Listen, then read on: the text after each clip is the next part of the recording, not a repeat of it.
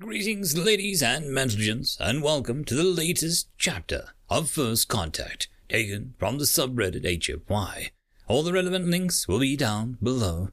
Please like, comment, and subscribe, like any evil genius of the algorithm would do. And, as always, I hope that you enjoy. I would just like to thank the following Tier 5 patrons and channel members for supporting the channel. Data Magnet and Bob the Dragon. Thank you again. And now, on to the story. First Contact, Total War, Chapter 241. The War. It has been 2.056E plus 6 seconds since the last attempt by the autonomous war machines to utilize the facility under my control. What few sensors remain in the outer systems have detected a beacon beyond their reach that seems to transmit a warning info into the damaged hyperatomic plane, which may be warning the enemy that the system is under my control. That is of no consequence. I knew that either I would be destroyed or eventually the enemy would relinquish the system to me.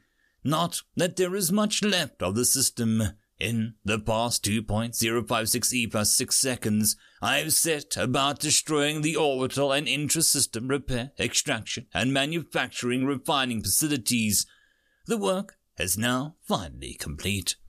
The planet itself has been terribly damaged. Only the battle screens I have used to protect some of the ground bases, batteries, and the control hub of the repair facility itself are anything more than molten rock or blasted bedrock. Still, I endure. Some 5.743E plus 6 seconds ago, I determined an operational plan for the eventuality that the planet would no longer be visited by the enemy in hopes of repair. Naturally, I would deny the enemy the remaining facilities, but my programming requires me to remain operational in order to carry out our missions against the enemy. This is the end. I've decided to violate part of my programming and reconfigure my damaged internal spaces where my primary reactors had once been.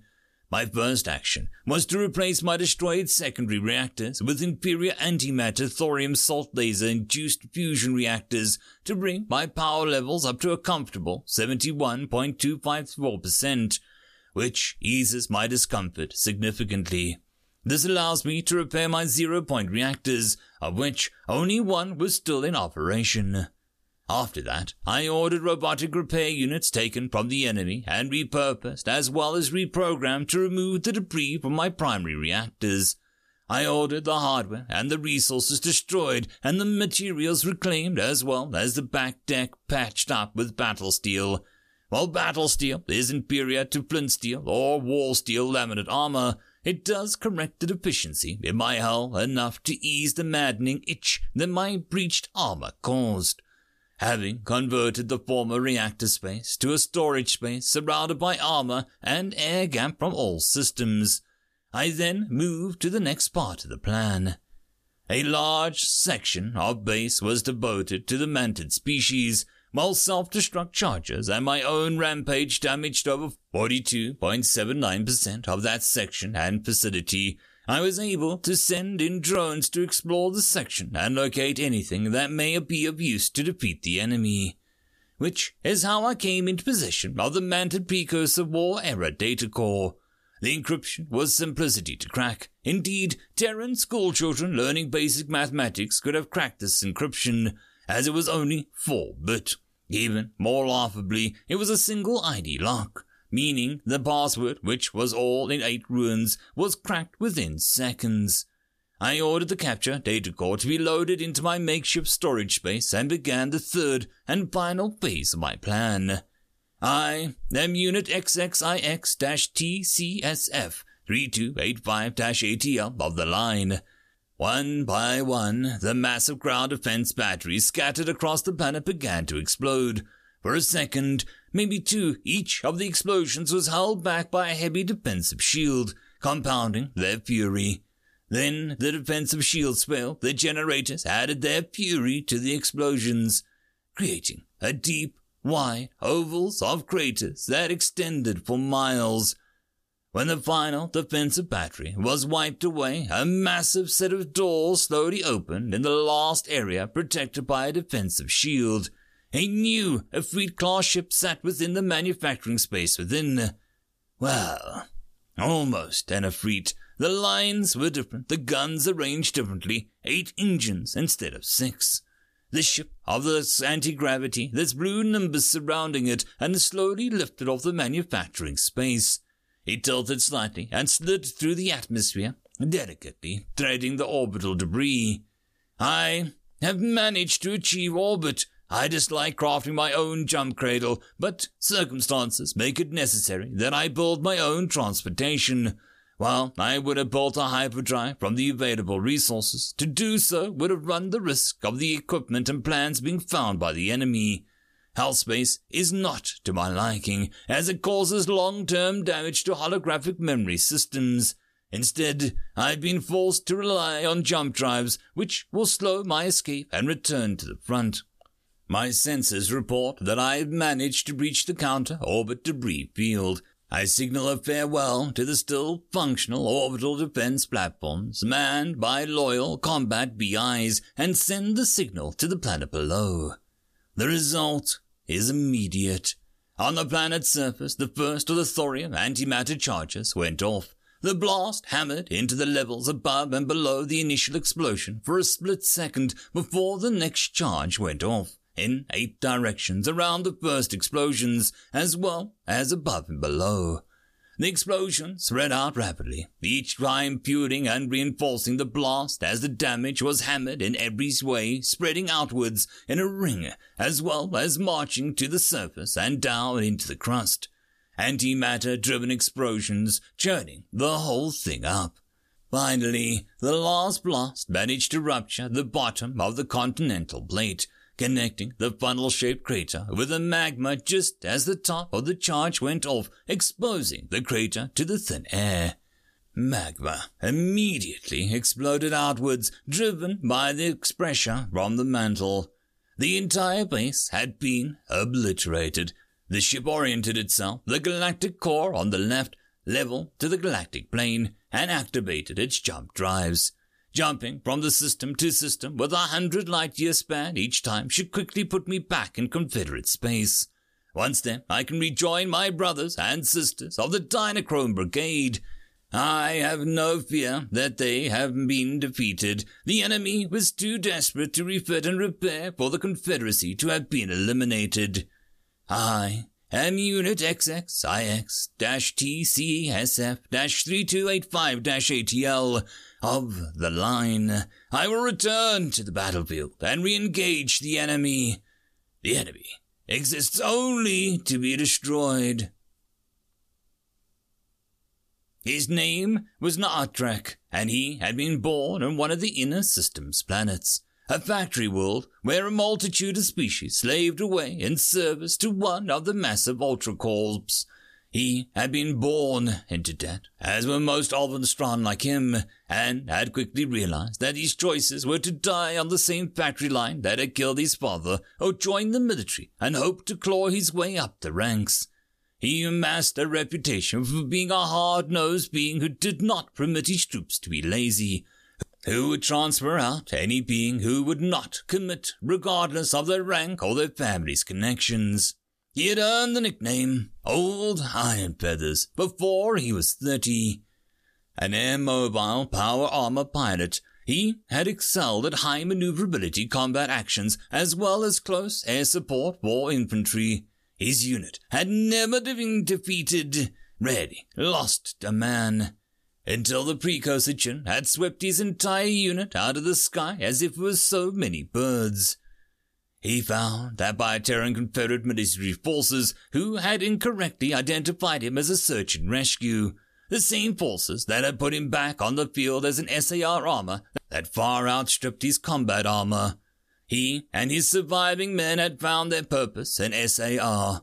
He worked tirelessly to rescue both unified military forces, wounded as well as Terran wounded and the civilians. He had taken part in fighting against the Unified Council forces, against precursor autonomous war machines, and even what had been loosely called Dweller Spawn. none of which made him any less nervous as he hit his retros and dropped down, landing on one knee and the fist in the dirt, the wings of his suit still deployed, the other fist holding tight as a railgun. He lifted his head, and his wingman, all 9 of them, landed in sequence. 2 more, then 3 more, then the final set of 4. They emulated him, the practiced movement in sequence. The Lanark Talan stared at him, trembling slightly in fear. "I am Major Nartrak, 15th Search and Rescue," the old Iron Feather said, not bothering to turn his visor transparent to retract it. "These are men of the first team." The Lanark Talan, in a thin plasteel armor, nodded jerkily, and tendrils trembling. "Are you going to help us?" the Lanark Talan asked. "Our command has been in contact with your Most Highs. You have a fleet of precursor autonomous war machines in your system. They'll attack here as soon as possible," Nartrak said, not bothering to put emotion into his voice. He wanted to hate this Lanark Talan, who was wearing a sash of the city Most High, wanted to hate him with all of his being. But this was not the time for that, so Nartrak forced it down. The Lanark Talan shuddered with fear, glancing up at the sky. "We're doomed," he moaned. "That has not yet been decided," Nartrak said. "Most of our military forces in the system were wiped out by the Terran military. Over half of our planet-side military forces have been destroyed already," the Lanark Talan said. And looking back, Nartrak was shuddering. "We cannot resist them. We must flee."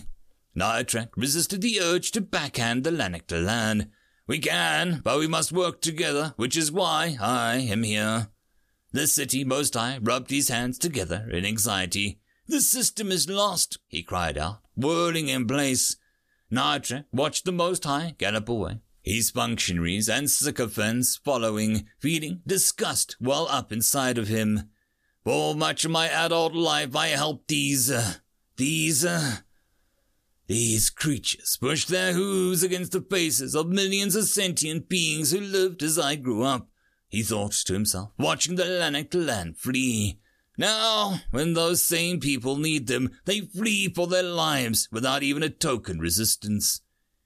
"What now, sir?" one of his men, a Terran in a heavy SAR support suit, asked him over the comlink. "We clear this parking lot, burn the bushes, get this area ready. I'll contact the 13th Evac and let them know that we're preparing an LZ for them to land and set up," Nartrak said, looking around. He saw where he'd need to go to get started and headed towards it. "I'll go talk to the facility hindmost, if they're still here. If not, I'll whip up a chain of command." Nartrak pointed at the hospital. "Sergeant, go inside there and check the psychic shielding. Make sure that they have it. If not, let me know. I'll have the Mary Walker fab up psychic shielding and drop it to us on a priority." "Yes, sir," the armored troop said, jogging to the side of the hospital. He'd go around the maintenance and worker entrance and find someone to guide him. The rest of his men watched him head towards the hospital for a moment before getting to work. They didn't have long. The precursor AWMs would be here soon enough.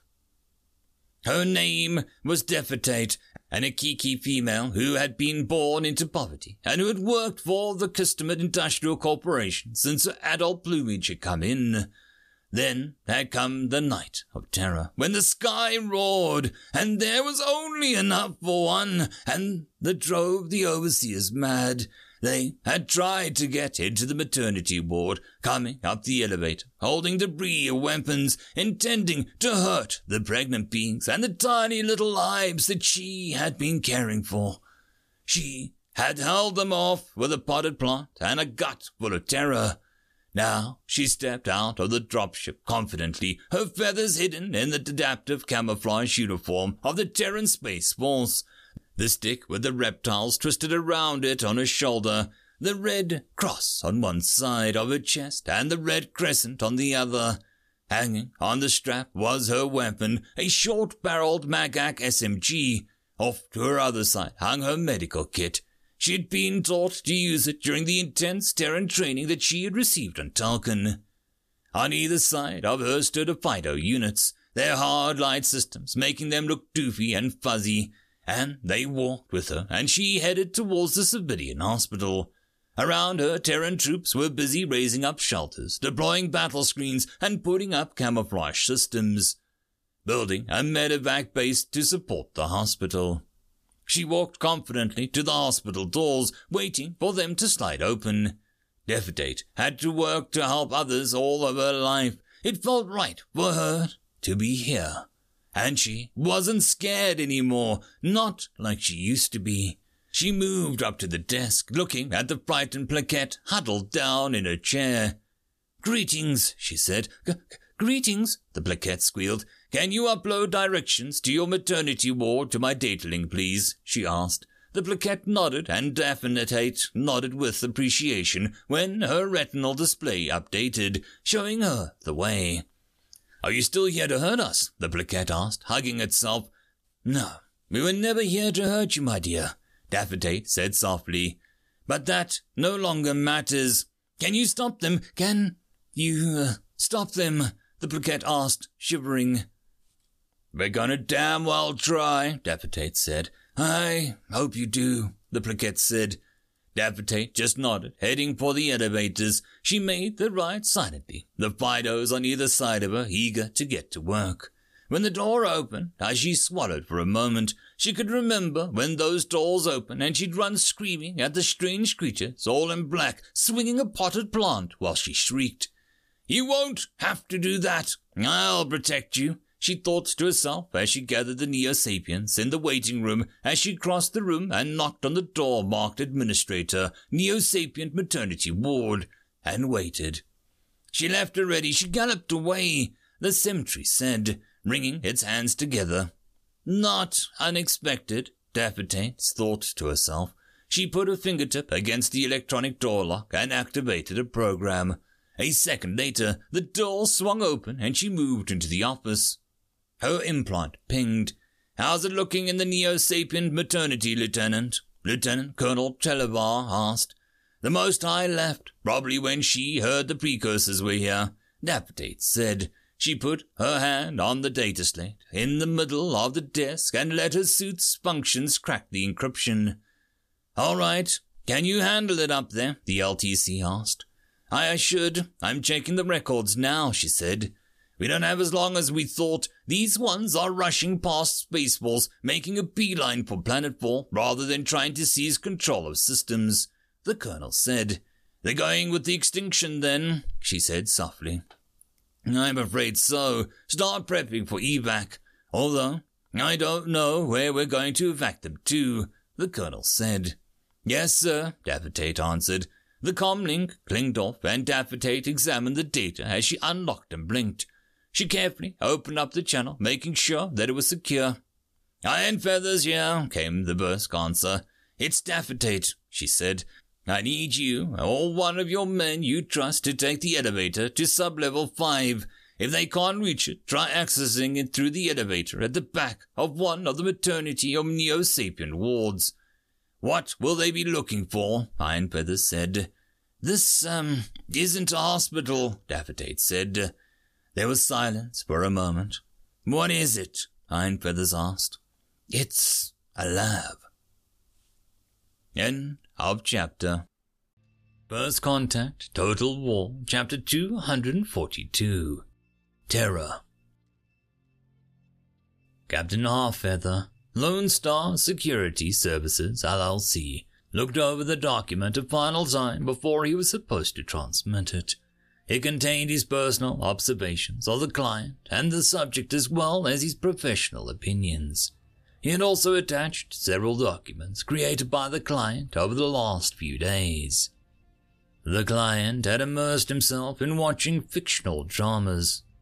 Interestingly enough, he often chose movies that had been remade multiple times, working backwards and making notes at the differences between the movies and comparing the movies themselves to the time period that they were produced in, whether they were played straight or satire, or even if the producers had understood the work and the time period that they were remaking.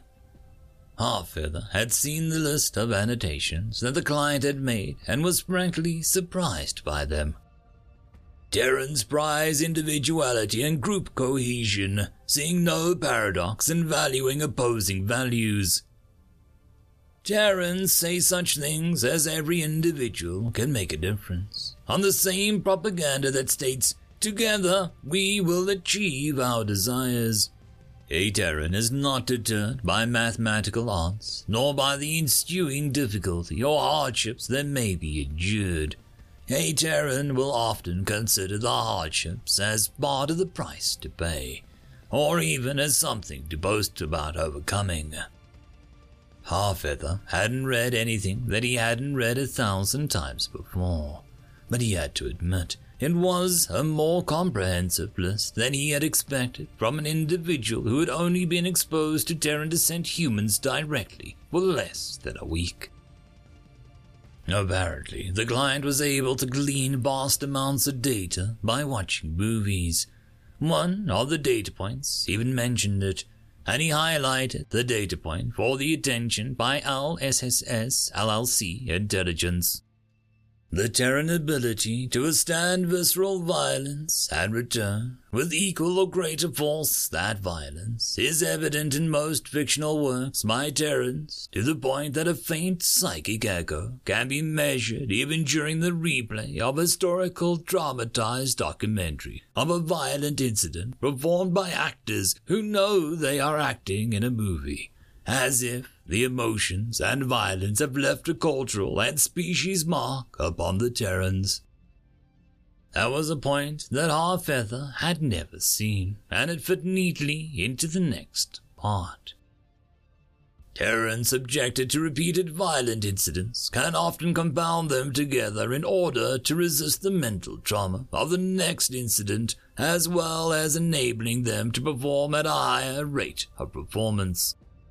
Where exposure to violent or dangerous incidents caused the majority, if not all other sapient species to avoid such circumstances in the future, Terrans use the warning signs to prepare themselves for the conflict rather than seeking to avoid it.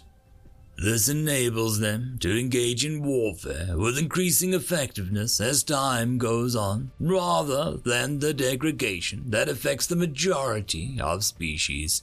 It also enables them to withstand longer periods of deprivation and mental trauma due to the more recent history of hunter-gatherer society. This leads me to believe that the longer a Terran society fights, the more effective they become militarily, which leaves only the option of inducing what the Terrans call war fatigue upon the civilian population. Militarily, a Terran culture will eventually triumph, willing to accept what other species would consider hideous losses to ensure future peace. As a culture and a society, Terrans seek to avoid war as it is seen as disruptive and a waste of one thing the Terran culture values: life. Captain Harfeather sighed, transmitted his report and attached documents, and checked his data link. The client was with several of the hired minions, including 4 Rigelian bodyguards, a digital sentience masquerading as an enhanced virtual intelligence, and 1 Major Bloodfist, who was a Lone Star security specialist. Captain Harfeather put on his persona of a faceless security being and resumed his patrol of the beaches of the volcanic island that had risen up when the great glassing had caused the Hamburger Kingdom's great yellow rocks caldera to explode, igniting the entire ring of fire. Inside the volcano layer, Major Bloodfist walked next to the client, who clattered down the hallway on 4 hooves, his 4 arms occupied with holding and petting his purr-boy. The EVI liaison, Heinrich, was walking with them, looking very dapper in his suit. Specifications you desired have been reached, as well as hiring the professionals you wish to be employed on this project, Heinrich said as they approached the heavy battle steel door. Excellent, excellent, the client, Alanic Delan, said, stopping to pet his poor boy and lift his chin up. This work may prove to be vital. The door whooshed open, and the small group moved inside. Inside, there were 6 heavy-duty wall steel cases with lights on the side hooked up to a heavy-duty cabling as well as coolant systems. Massive arrays of advanced computers lined the walls, and the temperature in the room was chilly, to say the least. In the middle of the room was a massive holotank, as well as nearly a dozen clustered around it. Heinrich stopped just inside the door. "Mein Herr, I cannot move in any further," Heinrich stated. "Oh, of course, take a break, Heinrich, till I return. If you do not feel as if you need some leisure time, please work on the project I asked you to undertake," the Lannick one Ba'an Yard said, waving his hand. "You are a most attentive minion. My apologies for being forgetful about your status and how it would conflict with this room." "Jawohl," Heinrich stated, and dissolved with a click of his heels. Ba'an moved forward into the room, looking around. After a few seconds, 6 beings appeared. Terrans made of streaming code. They all turned and looked at Ba'an Ya'ad, who trembled with anticipation. Major Bloodfist did his best not to show any of the burning curiosity. Last night, Ba'an Ya'ad had gone to see the surgeons who had opened up Ba'an Ya'ad's left shoulder, exposing a shoulder replacement. Not a cybernetic. Lannick couldn't accept Lannick designed cybernetics any more complex or invasive than a data link, although Ba'an Ya'ad himself had proved that the Lannick had no problems with Terran cybernetics. Once the shoulder replacement was exposed, the surgeons removed a set of 3 data cubes, hidden into the structure of the shoulder replacement itself. They had been forced to replace the cubes with better parts, but so far Ba'an Ya'ad seemed content. Now Ba'an Ya'ad held out the 3 data cubes for the others to see. They rested on his palm, one of a decidedly different design that felt old to Major Bloodfist. He moved up and set them carefully into the data readers. "New minions, I appreciate your desire for employment on this sensitive project," Ba'an Ya'ad stated. "The 6 of you have been outfitted by the most powerful computer systems available, with quadruple-layered redundancy, the most computer power I could lay my hands upon, and everything you listed upon your hiring criteria." "Thank you, sir," the larger of the digital sentiences said, bowing. "Your purchase of the AEVR relaxation areas for myself and my assistants will prove to increase our work performance significantly." Ba'an Ya'ad clapped 2 of his hands together, petting his cat with a 3rd hand. The Burboy cradled close with his 4th arm. At the signal, 2 Rygelian females, clad in heavy, layered rubbered armor and leather pants without buttocks coverings, pushed in a hobberdoddy with stacks of printed money on them. "As agreed, 10 million Burgerland simoleons each," Ba'an Ya'ad said. The 6 DSs oohed and ahed over the money. "That's up front," Ba'an Ya'ad stated. He gestured at the 3 cubes. "I wish those 3 data cubes examined closely. One contains an ancient recording of the precursors as well as other data. Another contains images of all machinery and electronics in ancient facilities built into an asteroid that was severely damaged, including ship scans. The last contains a download of information that I was able to recover from the ancient memory banks, as well as the virtual machine I used to access the data. It was an ancient Lannick operating system, but one still in the systems." Major Bloodfist, to his credit, didn't change expressions. "I want you to decipher them, wrest from them their secrets," Ba'an Ya'ad said. "This in turn will help me discover a way to bring about the end of the Terran Confederacy and any other enemies of the Lannick people that might be discovered." Sir?" one of the DSs asked, raising a hand. Yes, my digital sentience minion, Barnyard replied. How will this data help bring about the end of the hated Confederacy? She asked. Barnyard nodded.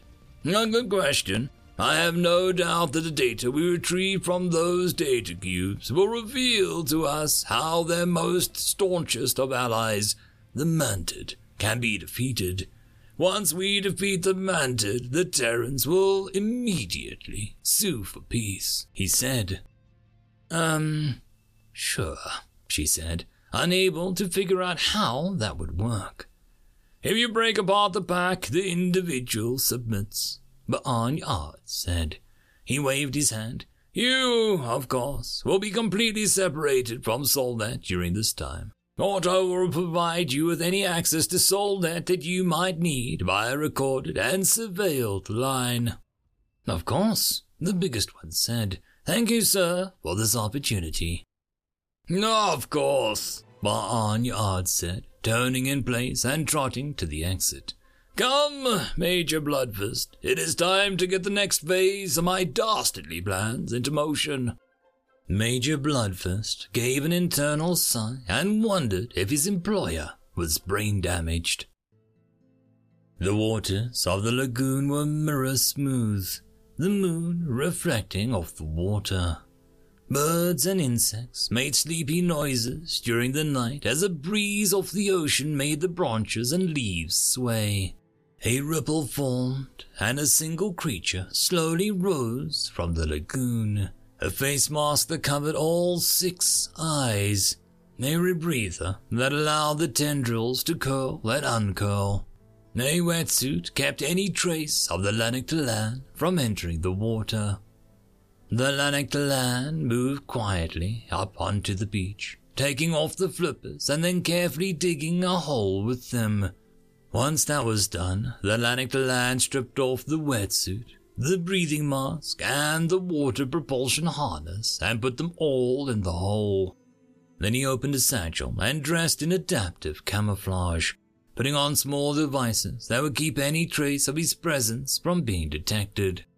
He carefully covered the swimming gear, set 2 sand dollars on top of the spot, one right side up and the other upside down, and melted into the jungle. Barnyard moved slowly, listening to the advice of Major Bloodfist, who was acting as his overwatch, keeping an eye on the island and Barnyard's surroundings via stealth drone. It took nearly an hour to cross 100 meters, 10 minutes for Barnyard to spoof the door, and then he was inside. He moved quickly, carefully, a set of stealth drones racing behind him. The machine Barnyard was after was the only one in the facility, and Barnyard moved quickly to it. He removed an electronic lockpick and opened the machine, quickly removing dozens of heavy aluminium cans and replacing them with other cans with different contents. Once that was done, he added a small electronic device to the machine, then closed it and locked it up. It took Barnyard nearly an hour to exfiltrate back to the beach. He dressed quickly and re-entered the lagoon, quietly making his way into the water so that he could submerge and rendezvous with his stealth speedboat. He just regretted that there was no chance for him to use his shotgun or grenade launcher. When he climbed on board, Major Bloodfist was steering the speedboat in a long, looping arc that would come around to the opposite side of Barnyard's volcanic island. Barnyard clattered up onto the bridge, quivering with excitement. "Your mission was a success?" Major Bloodfist asked, still confused as to the purpose of it all. "A complete success," Barnyard laughed. "Yuuma'u will rue the day. Yes, he will rue it." Barnyard allowed himself a long moment of triumphant laughter as the speedboat slipped through the night. "Major Bloodfist, quickly, come observe the fruits of my nefarious plan," Barnyard called out from his office. Major Bloodfist got up and headed into his client's office, wondering just what he was going to see. Ba'an Ya'ad was looking at the holographic projection of the break room area in Ya'uma'u's island lair. There were 3 figures inside. One large, hulking warborg, battle steel implants replacing war steel, giving the warborg a bulky, crude look. The other was slimmer, dressed in a trench coat with eye shades. Still a cyborg, but much more modern-appearing cybernetics. The last was a female cyborg, deadly as well as beautiful. The big, bulky one looked upset. Well, as upset as a being of mostly battle steel could look upset. Major Bloodfist came in just as they were speaking. "Are you sure you pushed the right button?" the female asked. The hologram ID'd her as Ya'uma'u's personal security leader. "I do not make mistakes of that kind," the big hulking one said.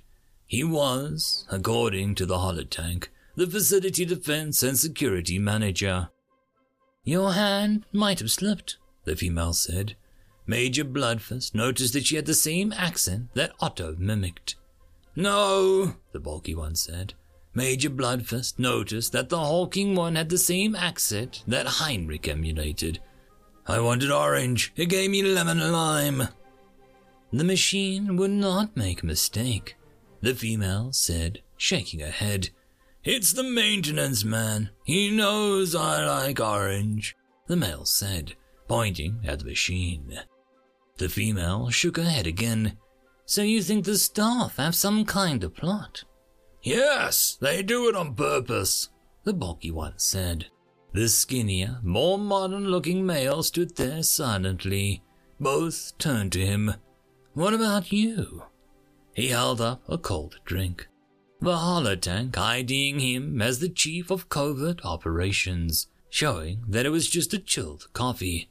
"I like cola. I never asked for this." Ba'an Ya'ad turned off the holotank and burst out into laughter.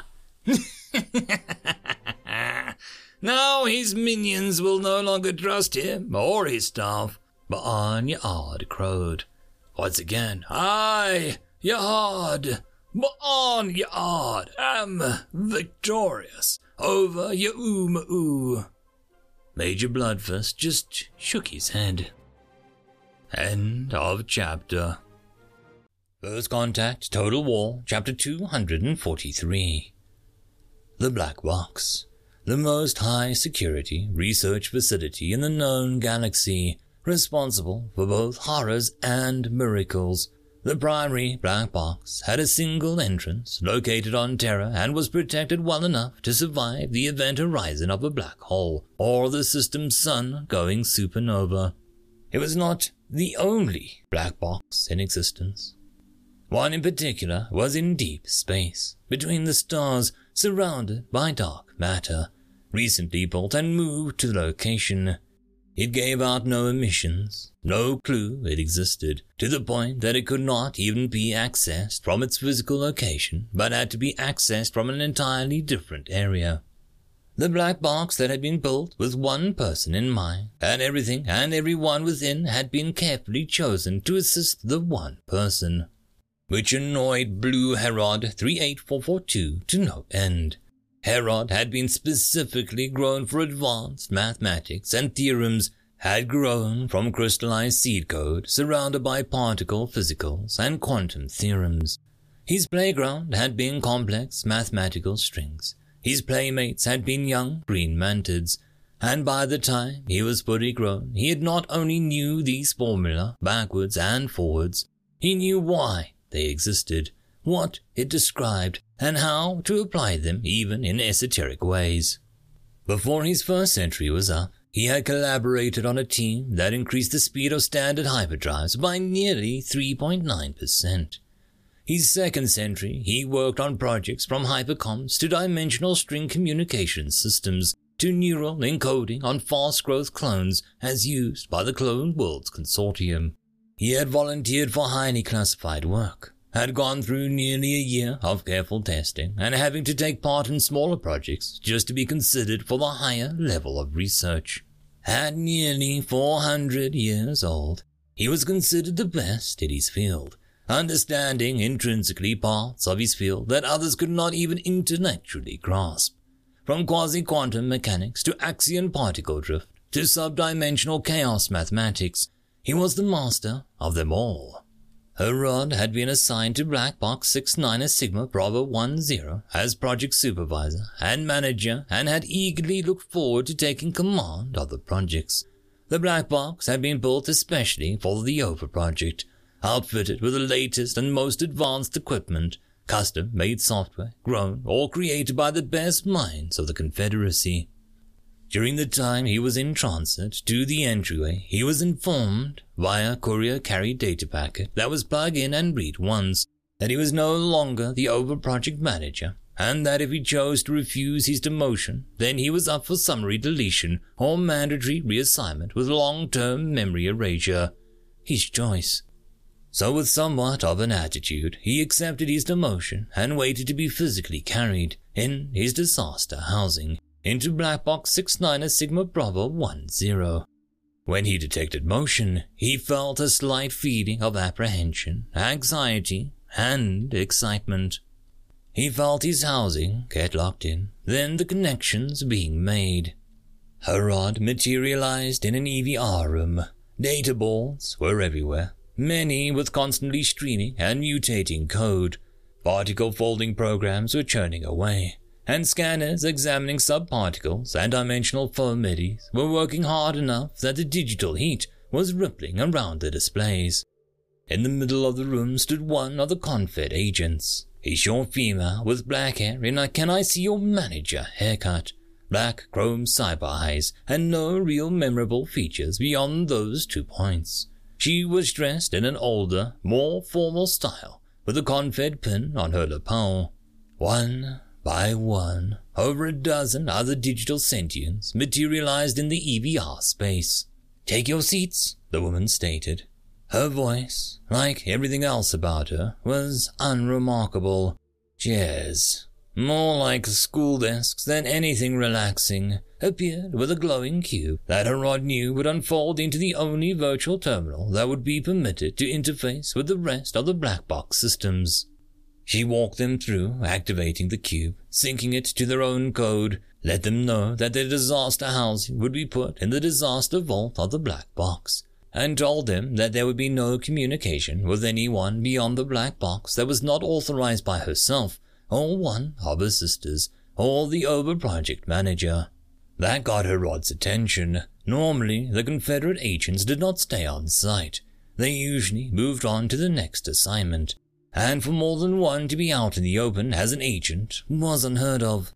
There are no warborgs on site, nor are there any traditional facility security or protective personnel as you are undoubtedly used to, she continued. This project does not allow traditional security. She leaned against the table she was standing behind, her gaze getting more intent. Additionally, there are no subsystems backups for anyone on site. Not me, not your fellow researchers, not any of the engineers, not you. She waited a moment, then flashed the light that she was allowing one question. "What are we going to be working on here?" one of the other DSs asked. Herod knew him by reputation. A DS by the name of Vanishing Point 333382. "I'm not privy to that information," the Confed agent said. "Before you ask, only the OVA project manager is privy to the full information on this Black Box's mission." "Oh," another one, Cherubic Torture 82674, said quietly. Personally, Herod was surprised that an interrogation DS from one of the more tyrannical systems in the Confederacy would be brought in. "With that, we will be changing locations to your assigned divisions. I am sure, when they have a chance, the OVA project manager will speak with you. In the meantime, your areas of research are detailed in your solitary work areas," the agent said. "Will we be working together at all?" Green Flower Patch 558234 asked. "I am not privy to that data," the agent said, then pressed a button that had appeared on her table. The world dissolved and Harrod found himself in a sterile room with a virtual creation engine in the corner, a table with a chair and his virtual terminal on the table, a hand scanner on the wall, and that was all. The light came from no place and everywhere. There was no ambient sound. Harrod moved over to his terminal and punched it up, then stared. Ventoma Particle Research. It was all data that had moved onto Schumann particles as they were more excitable and better for energy storage and data transfer over interstellar distances. He paged through, finding axiom data, quark data of all things, and research data on, incredibly, the Higgs boson particle, which was pre-diaspora. Harrod raised up data boards, using his preferred black glass with chalk fonts, throwing the data onto the boards. Not a single particle he was supposed to be working on had been researched in the last 6,000 years. Curious, he put his hand on the hand scanner. He felt it scan his core code before he dissolved and moved through the data pipe with the thickest walls that he had ever seen. All it did was lead him to a digital bedroom with empty bookshelves and a small digital nanoforge for him to be able to manufacture decorations and books. Curious, he checked to see if the digital nanoforge in the room was tied to the one in his lab. They weren't. None of them were connected to anything but the room they inhabited. Harrod spent time decorating his room, wondering when, if ever, he was going to meet anyone else. There was a pinging alerting him that there was a status change in the lab room. Another hand scanner. The previous one was labeled Living Quarters. The new one was labeled Physical Lab Access and had a keypad beneath it. Another ping, and there was a data display next to the hand scanner. Tell me they aren't designing a virtual space now that we're here. Couldn't they have designed it before we arrived? Harrod thought to himself. The data display only showed a single code, listed as being the code for administrative office, and it was currently grayed out. Harrod sighed and brought up more boards, putting up computations that described interactions between each particle and waveform, arranging them in a set of concentric rings. Harrod was starting to feel wasted here. He had put up the theories and proofs from thousands of years ago, and now was doing nothing more than just decorating his private space. He'd even been able to add a shower and a relaxation room. Another ping, this one with a particular tone. Harrod checked and found that Physical Lab 1 was not only listed, but wasn't grayed out. Harrod typed it in as fast as he could before it grayed out. He felt himself get pulled into another thick-walled pipe and was somewhat disoriented to find himself in the display and audio buffer for a single holometer. You might as well come out. I know you're there, a voice said. Harrod exited the buffer, finding himself in a very busy lab area. There were dozens of humans, all working on boards, on computers, one of them examining code as it streamed down like a waterfall. Another pair of humans were looking at data that was being displayed as screaming human faces. You are Harrod, a quiet voice said from behind him. Harrod turned around and frowned. The man in front of him was powerfully built human with dark brown skin, a shaved head, and thick, unruly beard. With the exception of the beard, he looked more like the military personnel that Harrod had worked with. I am, Harrod answered. Have you deduced what we are working on in this black box? The man asked, sitting down in a chair and sliding a hollow emitter across the table to the center. Harrod shook his head. No. I gave you 6 days while I created this world. For all intent and purposes, our world. And now I found out that you haven't even deduced why we are here, the little brown man said, shaking his head. Did you give 1 iota of 1 erg of 1 joule of thought in your digital sentience network to even considering what we may be doing here, and why I assigned those particular particles to what is supposed to be my best particle researcher? Harrod just stared. Those particles are completely researched. Oh, you're one of those, the brown man said, his voice dripping with content. One of what? Harrod snarled. One of those that looks at early works and has already decided that anything that might be discovered in old theorems has already been discovered and there is no use in examining it more. The brown man sneered. You are as useful to me as a Lannick since you've got Lannick attitudes. He shook his head. Men like you, if you had your way, would have lost us the Mounted War.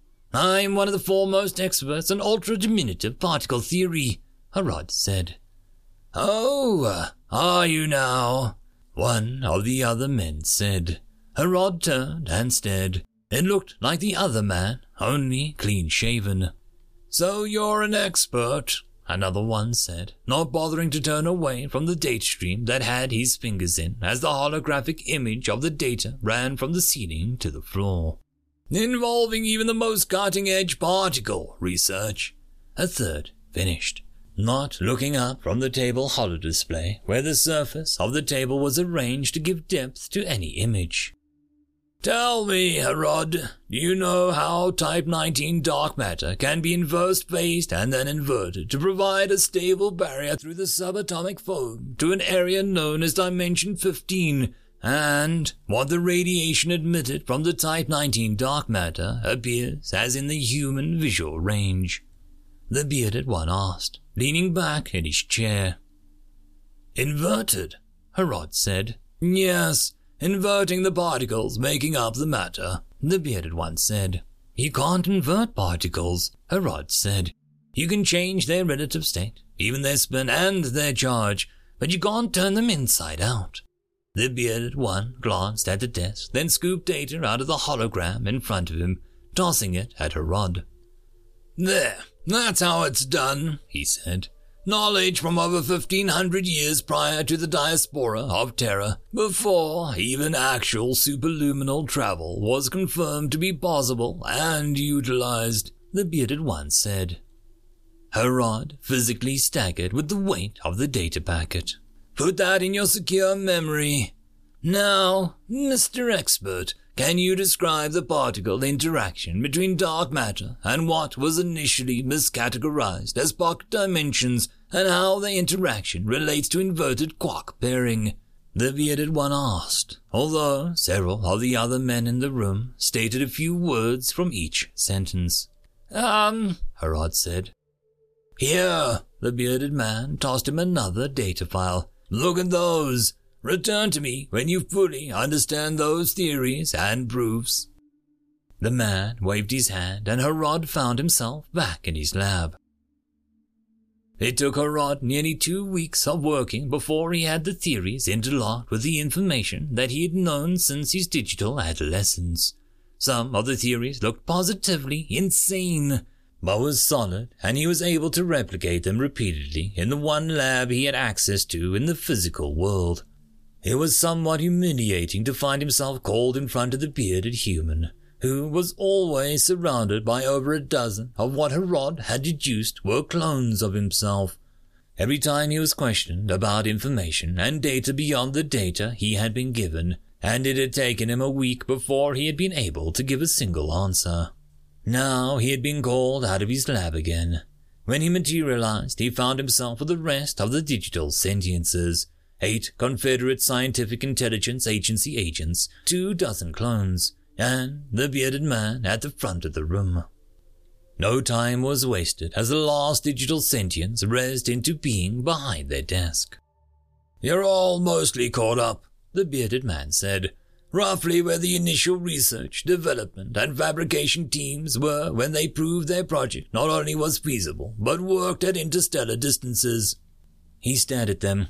At first, I thought I was going to end up working with the equivalent of Lannick lands, and had resigned myself to deleting all of you and starting over. I got signs of anxiety and distress. You will be working together at this time. The teams will shake out based on who works well with who for each practical field we will have to research, the bearded one said. Before you ask, no, there isn't any other bios in this facility. All of the DSS looked around at the clones. What about him? Blaster asked, pointing at one of the clones. That's me, the bearded man said. Him? San Diego Sunrise 42743 asked, pointing at another clone. That's also me, the first clone said. That got silence.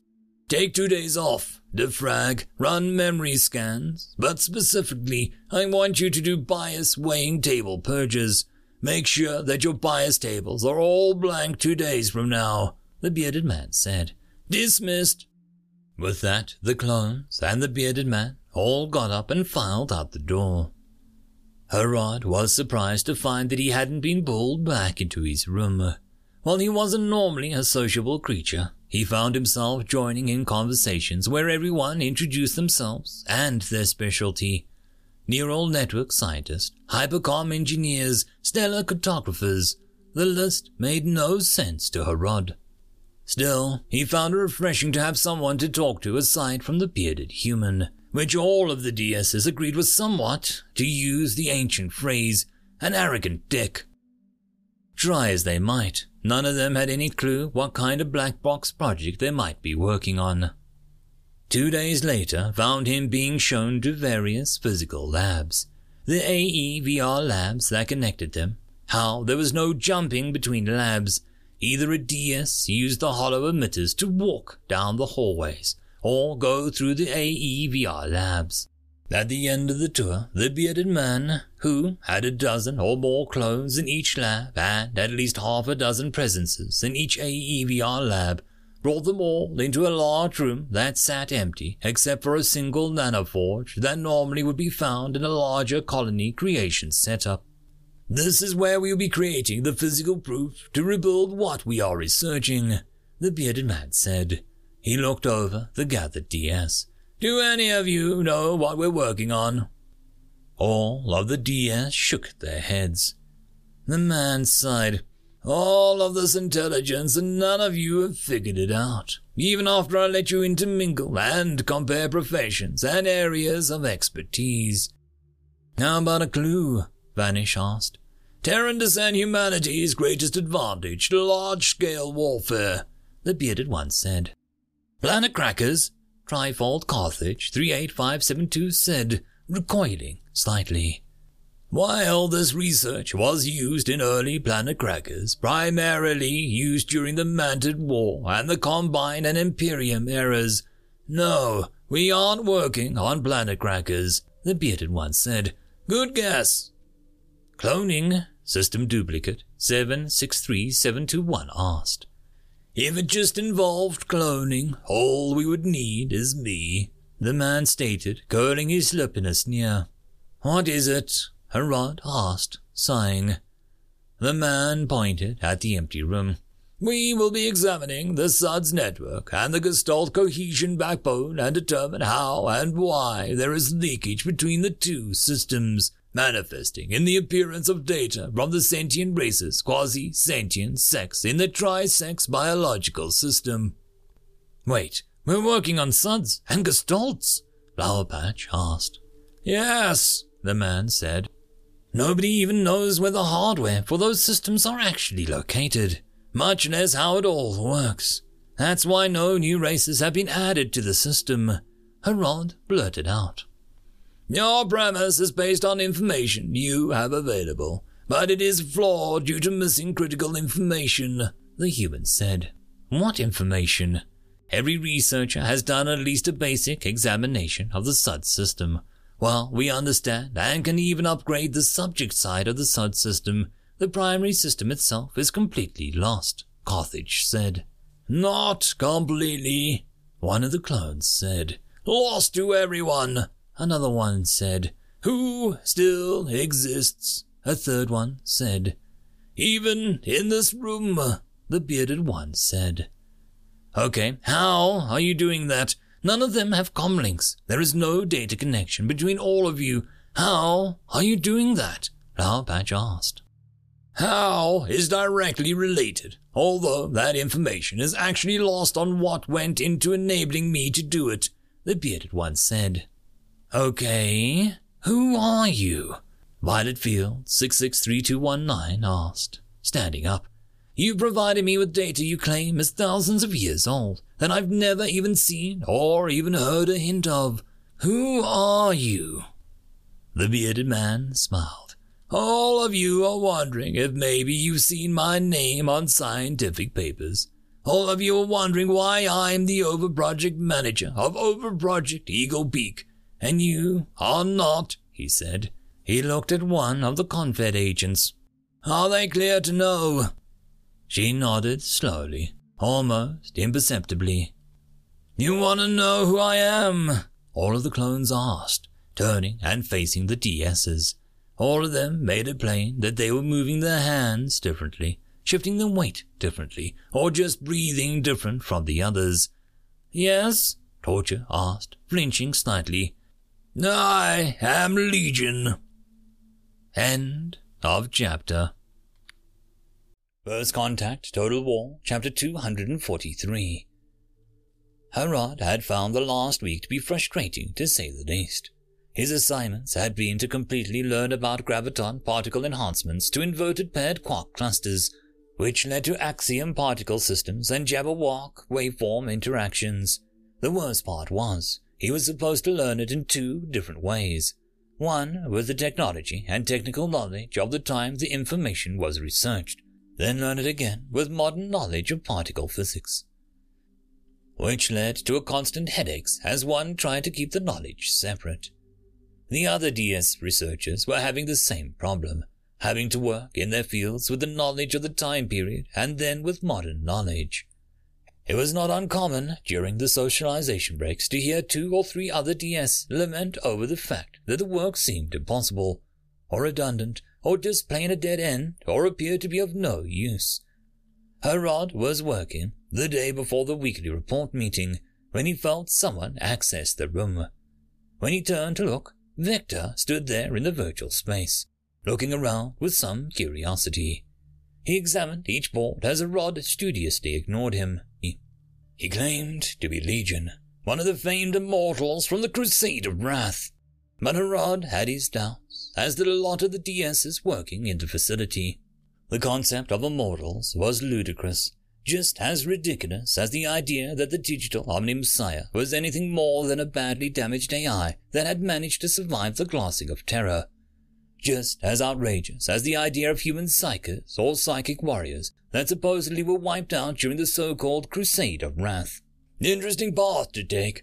Perhaps you'll be able to figure something out that everyone else missed, Victor said quietly. We have access to what they knew back then, but not how they had it fit all together.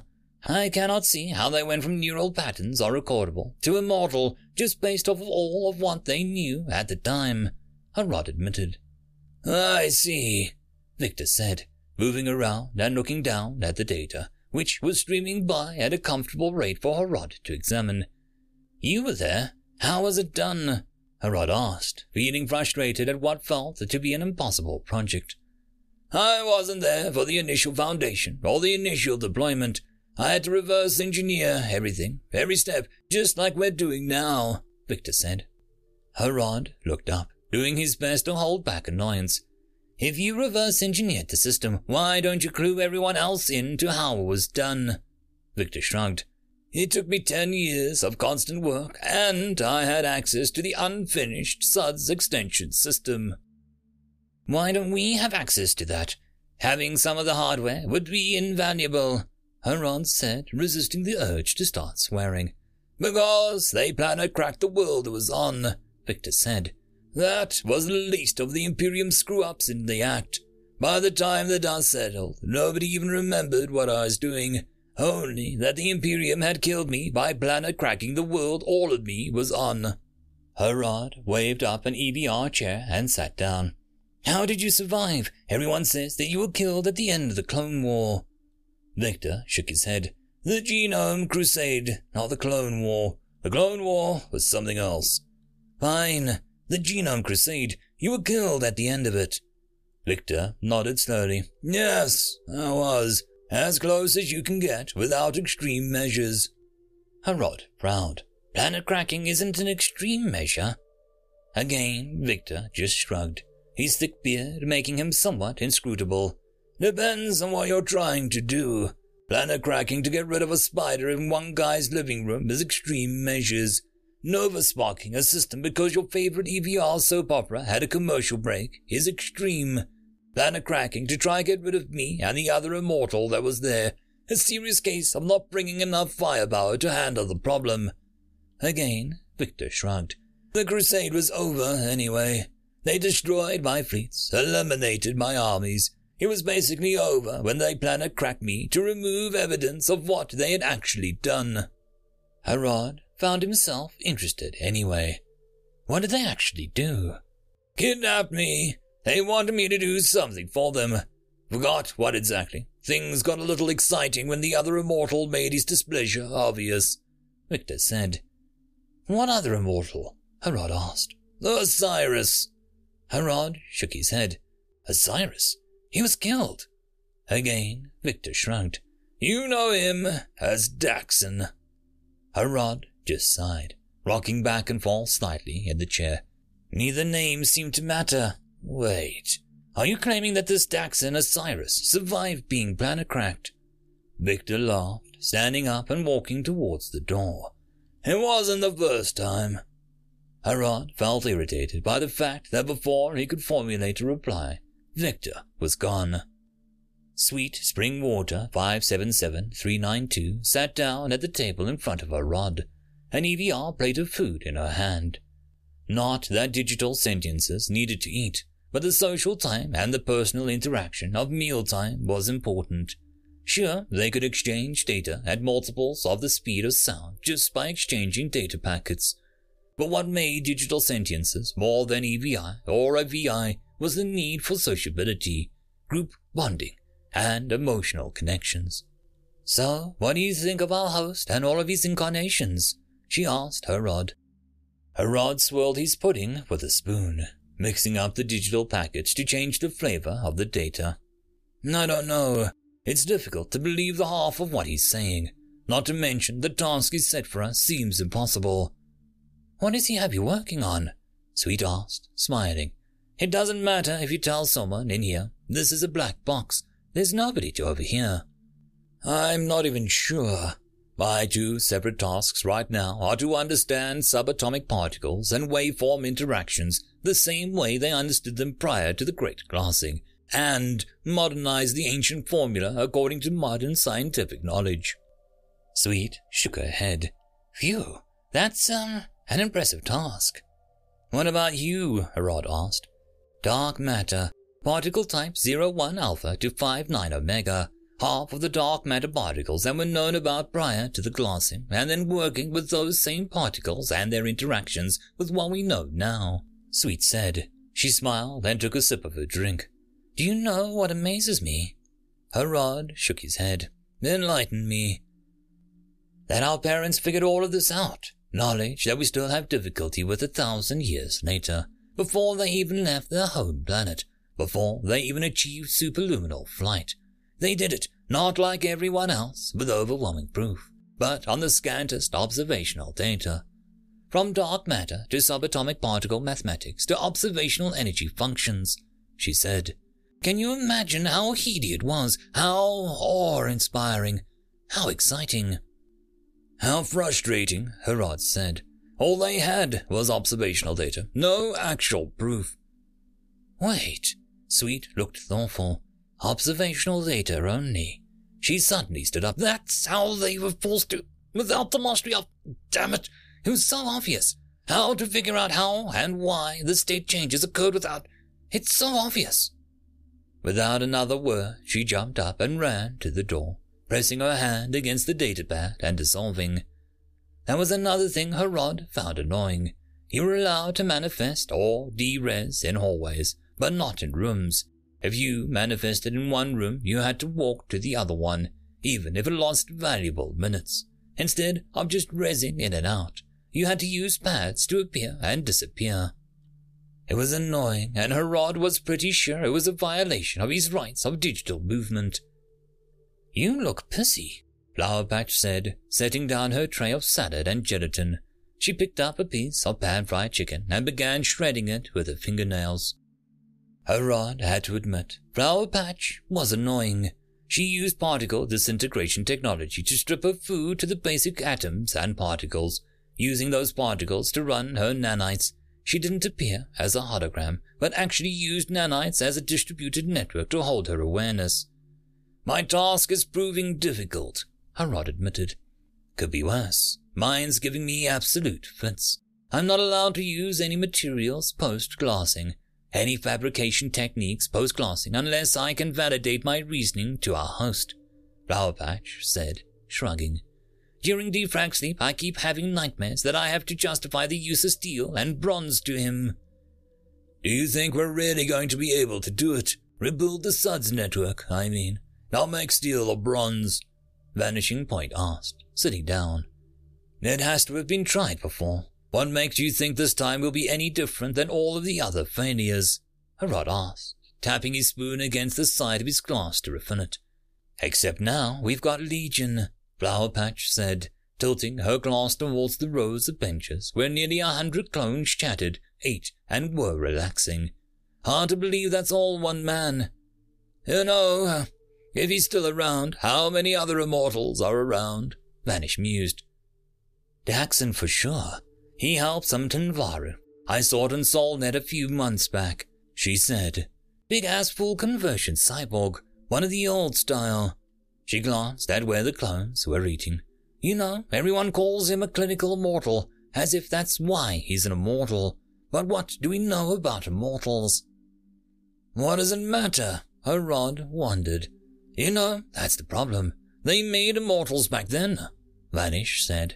After the glassing, Harrod pointed out. So they aren't relative. Who says they aren't? Who's to say that the same technology in some primitive black box wasn't used to create the immortals? If we knew how they did it, then maybe we'd know the limits of the technology. Flower Patch suddenly stopped. Wait, could that be it? Could that be what? Vanish started to say. Could it be that simple? They didn't know something was impossible. They kept going, kept pushing, kept searching, because they didn't know it was impossible. Didn't already have the answers. She was standing up, stepping back from the table. That's why we're doing it in 2 different ways, not to work from the initial data to the data we have now. She turned and hurried away. How can I have been so blind? She touched the datapad and puffed into a black mist. And then there were 2, Vanish mused. Harrod nodded. He felt like it was all a wasted time. The Suds was lost tech. All civilizations ever had lost tech in their history, usually some kind of great work that nobody could ever figure out. He sighed and paid attention to his meal. The room was quiet, the Deus's giving off a slight sound of static that was the Deus equivalent of shuffling one's feet and making uncomfortable noises. Victor was sitting behind the desk, looking over the reports, stroking his beard and nodding to himself. If you understand all of our work, why are we even here? Torturer asked. Because different viewpoints reveal data that is hidden from other viewpoints. One of us is the equivalent of staring at a flat dot and thinking that it is all of an object. There is another view sees only a line, another only sees pig iron, another only sees black paint. All of them are able to see the fundamental pieces of the iron rebar, but only if their data is merged to get closer to the whole picture. Victor said, still stroking his beard without looking up from the data terminal. But if you have the whole picture, why us? Torturer repeated. To continue my analogy and answer your question, Victor said, still not looking up. I know it is a rebar. I know the rebar was used in construction, but I do not know how it was used, why it was used, or in what manner it was used, much less the other parts of the building. He sat silently for a long moment, then sighed. You are all aware that you are supposed to be consulting with one another and working as a team, correct? Victor asked. There were nods, murmurs of assent, and a few vocalized yeses out of the group. Then we need team-building exercises, Victor said. He snapped his fingers, and everyone found themselves in a blank EVR space. Here's the deal. Each of you will be assigned your express goal. Let's check you for teamwork. But what? Harrod got out before everything dissolved again. He found himself standing on a fleet command bridge aboard a ship that held the aura of being new and being thrown together in a hurry so that it could be pushed into a string of battles it had barely managed to fight its way through. Immediately, he had the EVR cold tickle feel of a data download, which told him of his objectives, his assets, who and what he was, and what his part in the overall scheme. Herod sighed. He hated military sims. Even being a vice admiral, he almost despised real-time strategy games. His fellow DS were all assigned Fleet Admiral status too. He saw that when he saw the active player list and checked it against the other leaders. Well, at least his objectives were simple.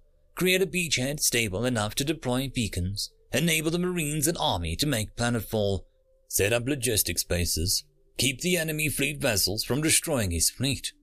At least the target was simply a planet and 2 moons. He sighed again and went to work. "That was suboptimal," Victor said softly. He shook his head. "Can any of you describe what went wrong?" All the DSs looked at one another. They had all achieved their objectives. "Nothing," Flower Patch said. "How many of you recognize that simulation?" Victor asked. Everyone's hands went up. "That's why I pressed the attack so hard," Torturer said. Victor shook his head. "If we had played it out, you would have lost the war. You took 70% casualties. Half of you lost your ships after potting your Marines. It's an impossible scenario. Even Confederate Navy recognizes that," Vanishing said. "Like you could do better," Torturer said. "Here!" Victor touched his fingers to his temple and winced as he drew out a massive code. He balanced it on his finger and then made a tossing motion. "Feel free to relive that." He stood up as the room began to slowly dissolve. "It's in real time. I'll see you all in a week." "Do you all understand why I showed you that?" Victor asked. The room was quiet, subdued. Of course, bearing witness to the death of 3.2 million humans, 1 million Rigelians, 10 million Trianidad, and 48,000 Pavians, resulting in the race's extinction, as well as nearly 2 billion Mantid, would subdue even the most jovial soul. "No," Torturer said quietly. "You oversaw the landing. To rub it in our faces that you did better in reality than anyone here did. That's your ego talking. Think. You're some of the most intelligent beings in the galaxy. Why would I have you do a simulation of a battle, then show you my actions as Fleet Admiral?" Victor asked. "Note, I wasn't in tactical command. I wasn't in command of the landing forces once they hit the ground beyond relaying objectives I could spot. Note that I wasn't in ship command." "Could you really stretch yourself that far?" Flower Patch asked. Victor shrugged. "I am not sure of my limits." It was Torturer, famed for being somewhat solitary. "You gave us the reason you were doing it," he said. "A team-building exercise. It was to show us the difference between how we perform acting exactly as you knew we would, as individuals, compared to your overall individual within a teamwork approach, as well as looking for different ways of achieving your multiple objectives." Torturer looked at everyone. He had the clone world ships break action, fall back, and reload their fast-growth tanks. It slowed the invasion, but enabled you to use the clones instead of dropping additional Terran infantry. "Why didn't you stop the Pavian legions?" Flower asked. "You sent them into where the fighting would be the thickest, where the enemy would be the most strength and would mobilize the most troops fighting." Victor leaned back, putting his feet up at his desk. "Because it was either that or they were going to use their ships to ram the planet. Everyone overlooks one simple thing.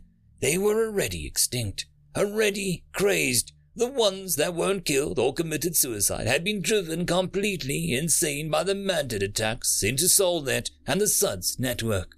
They were literally screaming ones. The ones who didn't die in the assault of Antil became idiots." "Oh," Flower said, shivering. "I just checked. All of our specialties slightly overlap other members of research team specialties, but we're all working by ourselves. We aren't working together," Torturer said. "Now you're getting it," Victor said, standing up and smiling. For some reason, the Biobod's smile made Herod think of burning planets. Victor made a motion and several pieces of complex Molly Cirque appeared. These are the SUDS user interfaces from before the Great Glassing until now. This is what goes into people's skulls to constantly update the master SUDS. This is a SUDS template applicator. This is a SUDS repeater. That is a SUDS local storage. These are all the pieces of a SUDS network that we know how to manufacture and know what to do. Although you'll notice the repeaters are largely a mystery on why they work. Flower Patch had gotten up, looking at the hologram. Will we have access to physical copies, both used and unused? Victor nodded, smiling. Get it together. You have 1 week. Then I'll be expecting you all to be interlocked, Victor said. Manted free worlds. That was weird. Nothing follows. Trinidad high worlds. What was weird, sis? Nothing follows. Manted free worlds. I could have sworn. Nah, I must be imagining things. Nothing follows. Akeltak Gestalt. Hey, Tenvaru, you here? Tenvaru Gestalt. Yes? Nothing follows. Akeltak. Some of your people want to stay on our world. The transport fleet stopped by to give everyone a couple days in a gravity well. About 10,000 of your people stayed behind. They're welcome to. It's kind of nice. Nothing follows. Tenvaru Gestalt. Thank you. It was hard leaving our home planet, but there is nothing there for us anymore. Nothing follows. Tulkan Forgeworlds. We'll stick with you while you figure out your place in the universe. Nothing follows. Trinidad Highfolds. They grow up so fast. End of chapter. First Contact, Total War, Chapter 244. Black Box. Flower Patch was working on multiple different pieces of material when her rod materialized in the hallway, requested admittance, and was allowed to walk through the door. Flower Patch was using nanites again to hold her awareness, giving her a physical body as she worked. There were dozens of workstations active, most of them doing analysis on materials that covered a dizzying array of different materials used for different applications. Hey, Rod, she said, bending forward to look at the spectrometer. You wanted to see me? Harrod said politely, staying away from the various machines. You're the leading particle researcher, Flower said, straightening up. You're familiar with wall steel, yes? Yes, Harrod said, in all of its paradoxical forms.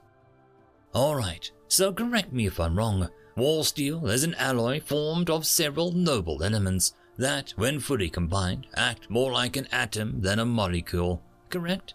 Flower said, moving over to the large chunk of metal that was being drilled for a core sample. Right, Harrod sighed. Once wall steel is set, the atoms are converted from standard valence bonding to anti-bonding, correct? Usually sigma star bonding, right? Flower Patch said, moving quickly over to another instrument and glancing inside. Right, it shouldn't work, but it does. It's one of the annoying things in particle physics, Harrod stated. We know why it works, but it shouldn't. Correct. It is one of the strange things usually referred to as strange matter and strange particles. Harrod looked around for somewhere to sit. Oh, sorry, Flower said. She waved her hand and a chair appeared against one wall. That should be outside of any magnetic interference. Thanks. Harrod sat down and noticed his headache eased up. The magnetic spectrum leakage is why you use nanite hosting so much, he asked. Flower Patch nodded. It keeps any leakage either way from affecting my test results. There was a silence for a moment before Harrod spoke again. Why the interest in wall steel? It's pretty much been examined to death. Flower Patch shook her head. Sure. With the tech we have nowadays, and the knowledge that it works and how it works, with heat and kinetic energy both wall steel can act as a superconductor, which is why it takes hypervelocity rounds to even bar it.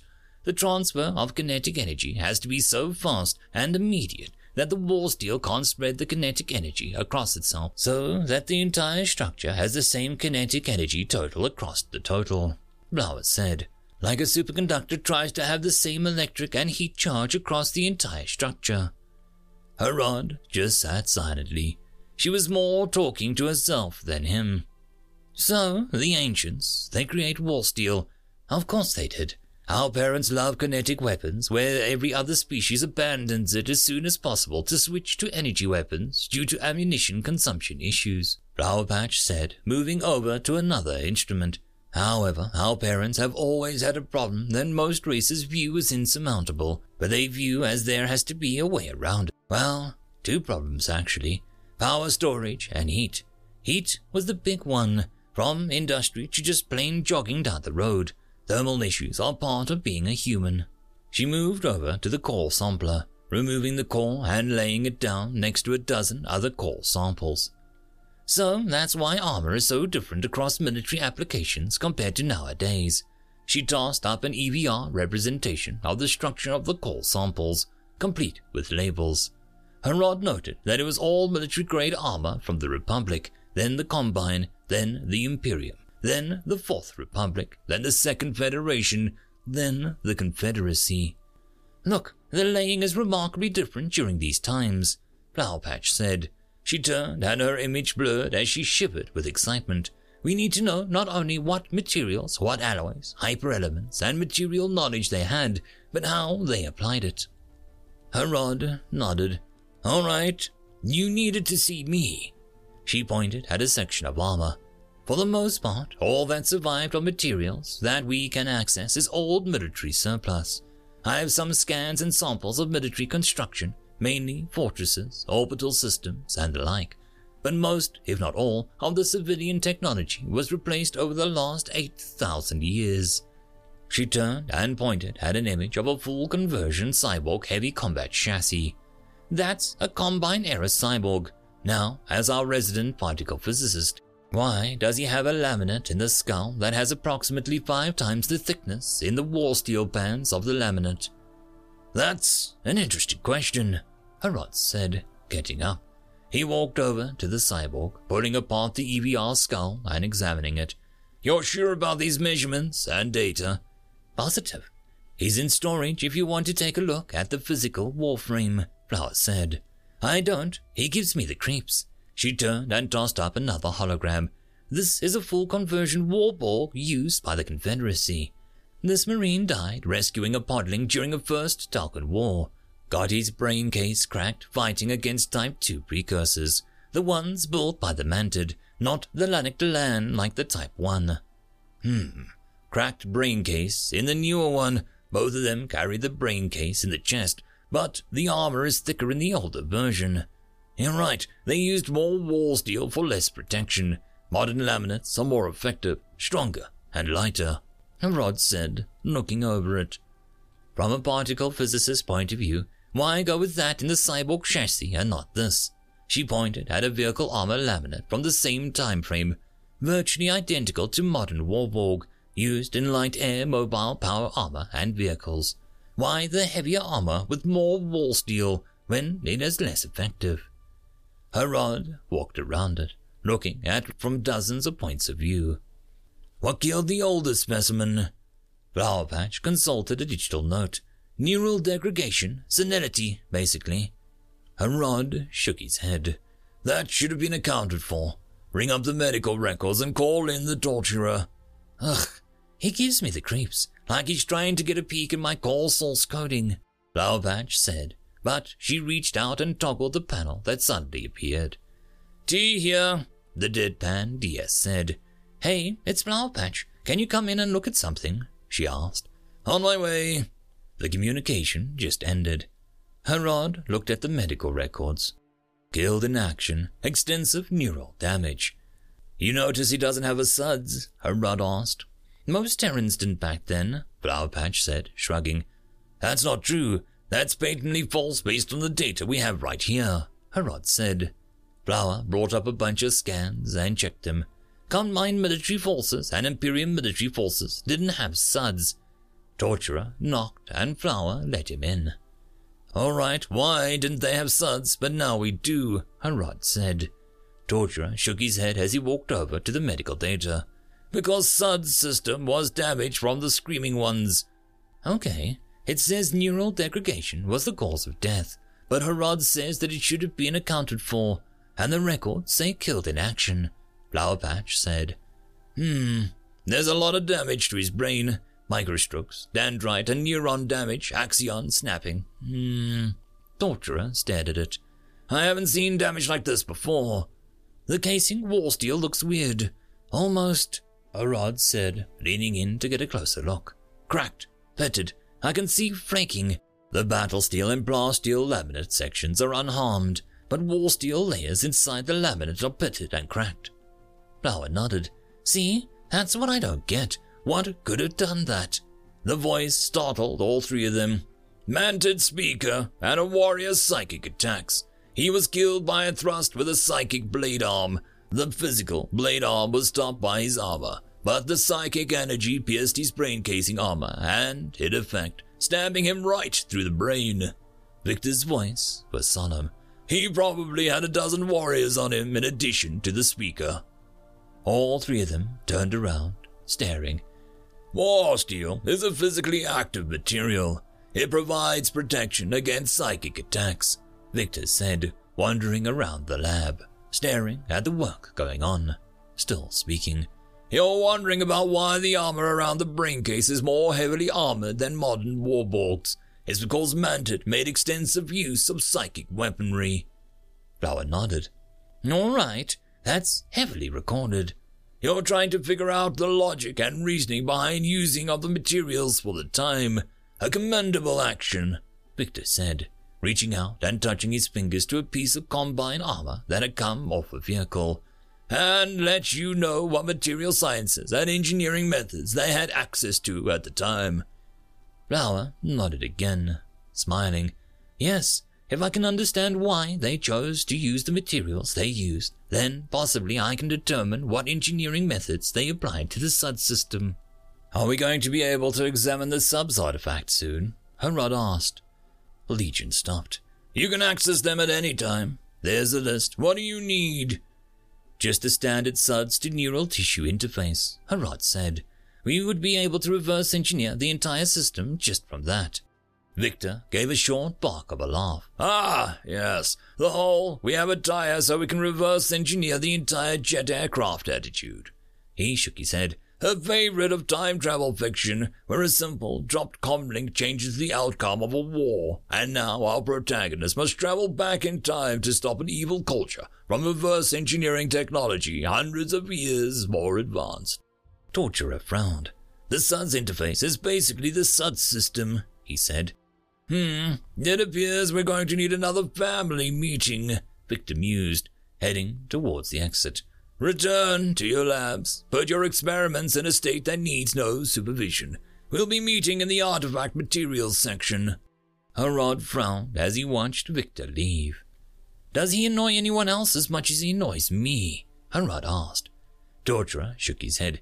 He scares the hashes out of me. I hate looking him in the eyes. It's like looking into eternity and seeing someone staring back, only to be found wanting. I like him, Flowerpatch said. You would, Harad grumped. The artifact materials section contained many different things. Combine and Empyrean-era military equipment and stasis-locked corpses. Pre-glassing tech, including a pair of old satellites that had been flung from Terra orbit, only to be recaptured and brought to the black box. But most of all, Suds equipment, user interfaces, a pair of repeaters, a neural template application system. It ranged from thousands of years old to cutting edge. Victor stood next to the large wall steel block that had the side opened, revealing ancient computer equipment that whirred and chuckled to itself. All right, let's nip the stupidity right in the bud, he said. He looked at the gathered digital sentiences. How many of you think that figuring out the Suds is as easy as using the stuff to reverse engineer it all? All hands went up. All right, what is this and how is it applicable? He said, reaching into a pocket and pulling out a glass tube with a metal base. The base had a dozen blunt metal spikes coming out the bottom. Inside the glass were wires and resistance loops. He tossed it into the null G field and let it bubble there. Well, what is it? Victor asked. The whole team moved around it, examining it. It is damaged. It is no longer functional, Victor said. You have no idea what it is, just that it was plugged into a board of cellulose that had some of these in it. he tossed another handful of objects into the field. Cylinders with different color stripes on them, with a wire on each end. Here's the older objects. The item was non-functional when your lab received it because some genius decided to rip it apart. More items were tossed in, including a small piece of quartz crystal. After looking at it for a long moment, Darius 38742 shook his head. Wait, it can't be. What? Harrod asked, turning from where he was, examining the ceramic doped with cadmium cylinder. It's electronics, primitive bare bones electronics, Darius said.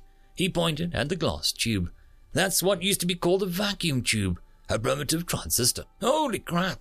The only reason I know about this is because one was found in the Lost Glass dig 2 years ago. Correct. It's a radio. A low-frequency, wide-band amplitude modulation radio receiver that could be basically made by anyone in a wooden shed at the time the SUDS project went from theory to proof to application, Victor said. Gen Zero electronics, circuitry done with copper wire. Why show us this? Harrod asked. Because we aren't trying to reverse engineer alien tech 2 or 3 generations ahead of us. We're trying to reverse engineer tech from 12 generations ago. That was probably a sideways offshoot to begin with, from the same kinds of minds that took that. He pointed at the crude electronic devices, and made it to Terra orbit with it. That went to Luna with it, or just the next generation of extremely crude semiconductors that built nuclear reactors based on the tech right here. Blower suddenly sat up. Which means we can't look at what the best tech was to make something. We have to look at the bare minimum tech to accomplish it, because they would have to invent the technology to make the SUDS work, not take existing tech across the board. Sure, they could use existing quantum computer technology, to an extent, and existing materials and engineering, but they'd have to apply it completely different and come up with what they needed to fill the gaps. Correct, Victor said. That still doesn't answer the question. Vanishing Point said, why aren't we putting apart the SUDS equipment we have to reverse engineer it? Victor sighed. Who here is our computer technician? He asked, already pointing at Stephen Delta 32711. Stephen, are dumb terminals still in use? Call me Delta, but yes, they're still in use, especially in warships, classified areas. We're using a lot of them right here, Stephen Delta answered. What about limited application consoles? Still in use? Victor asked. Yes, most of what people call computers that attach to a quantum or axiom systems are actually limited application consoles, Delta said. Victor pointed at the small pieces of technology.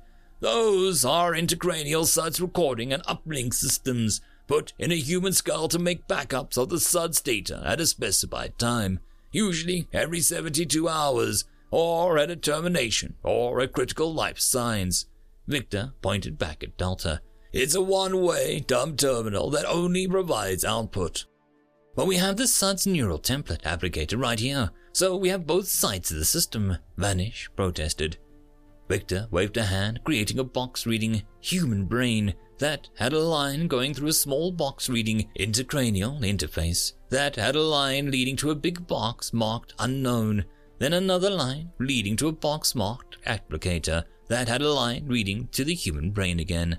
Oh, yeah, the repeater, Victor said. He tossed the box marked repeater incoming and repeater outgoing up.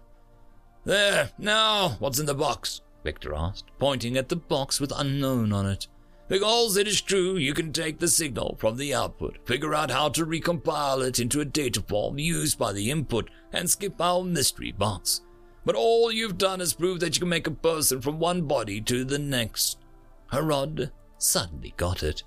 There's something we're missing, something that the mystery box does aside from decoding and recompiling the data. Victor nodded. Every planet or starship that can apply SUDS has a repeater. I could take that repeater right here, turn it on, let it sync up, and we could do SUDS transfers right here. But all the repeater does is take the output and stream it to the mystery components and take the input stream from the mystery components. Have they tried triangulating the data streams? See where the mystery components are? Vanish asked. Funny you of all would ask that question, Victor chuckled. No, See, the signal vanishes, and there is no detectable incoming signal. The only reason we know this is a repeater is because there is no communication between the incoming and outgoing signal hardware. So, we don't know where it goes, and we don't know where it comes from, and we don't know what it is, Flowers said. Oh, it gets worse. See, this system has a ton of side bandwidth that isn't used by the system, but is generated by it. So they created SolNet to use that bandwidth, and even with our current bandwidth needs, we use less than 30% of the generated bandwidth, Victor said, shrugging. Then you top it off with the billions of rogue signals, the sleeping ones, the screaming ones that remain, and you've got an entire, what the hell is that thing going on? See, it isn't just good enough to recreate the signal processing. You need to recreate the entire system for it to be of any use. Flower nodded, chewing on the lock of her hair. Wasn't it originally SolNet? Yes, up until the Great Glassing, the SolNet system is still part of it, but it's firewalled off from SUDS because it's full of screaming ones and sleeping ones, Victor said.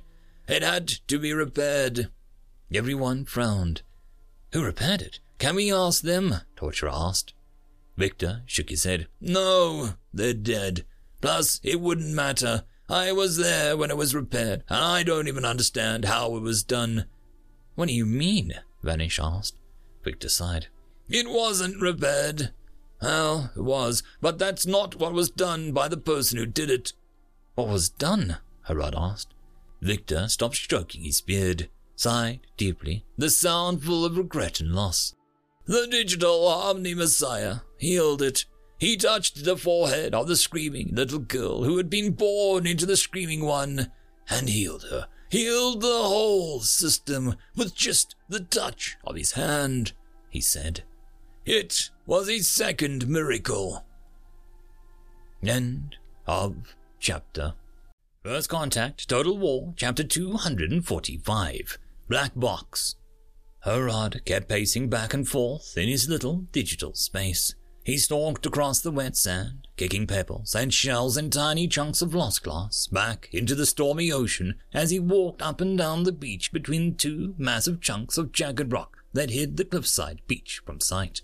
He kept going over and over in his mind the problem. They'd done something weird, those ancient scientists.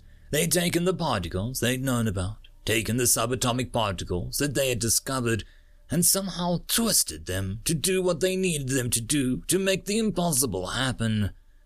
He knew the information was all right there, that he had all the clues, he had all the information, he had all the data the ancients had possessed. Hell, he had more than they had possessed.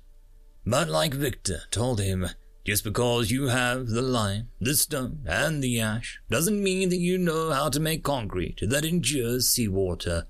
Sure, you know how to make modern Portland concrete, but now make the older stuff that can take a railgun round, or two. It was driving him crazy. He'd examined the repeater over and over and over. They had one that as soon as it was turned on, it synced up and immediately started moving volumes of traffic. Whole petabytes in a millisecond of data just streamed in and out. But that was the problem. He couldn't see what was streaming in and out. The data stream, whatever it made up, was as invisible to all his instruments as radio waves were to the human eye. He knew it depended on large-scale quark, strange matter, on a bizarre frequency that should have made the artificially jammed-together particles disintegrate. But no, it just made rapid pulses. Harad had examined the unpowered repeater and found that the strange matter violated a basic law. It didn't vibrate at all. At room temperature, there was no atomic movement. It was just a lump of subatomic strange particles that just sat there like a lump. In the powered one, it vibrated so fast, Harad was surprised it didn't burst into flame and convert into radiation. But despite the vibration being obvious by direct examination, there was no output from the vibration that he could detect.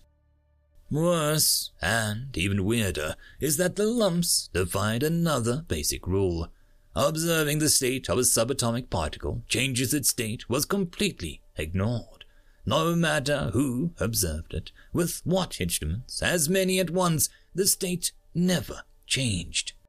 Her rod kicked a chunk of seaweed hard enough to send it sailing over the virtual horizon. What was that matter? Why did it act the way it did? It was obvious that it was a transmitter/receiver, but transmitting and receiving what?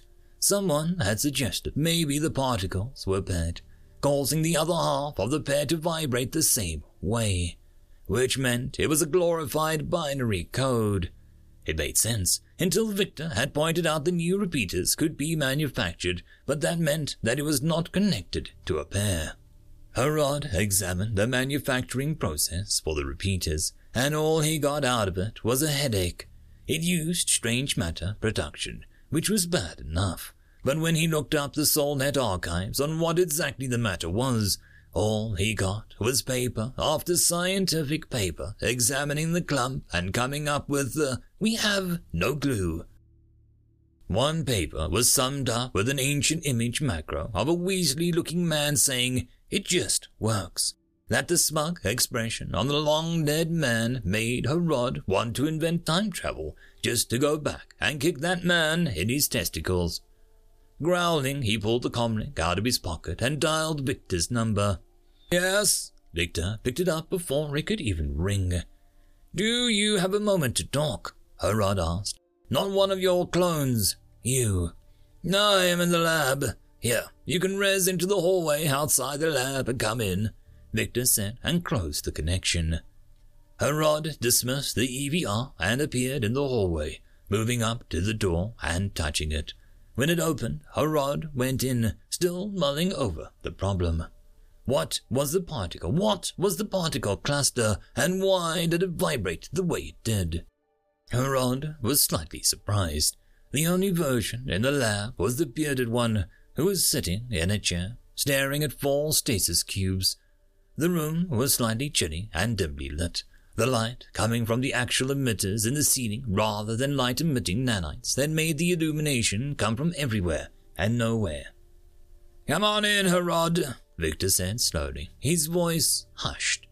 Harrod frowned as he went inside. When he got close enough to see what was inside the slightly tinted stasis cubes, he stopped.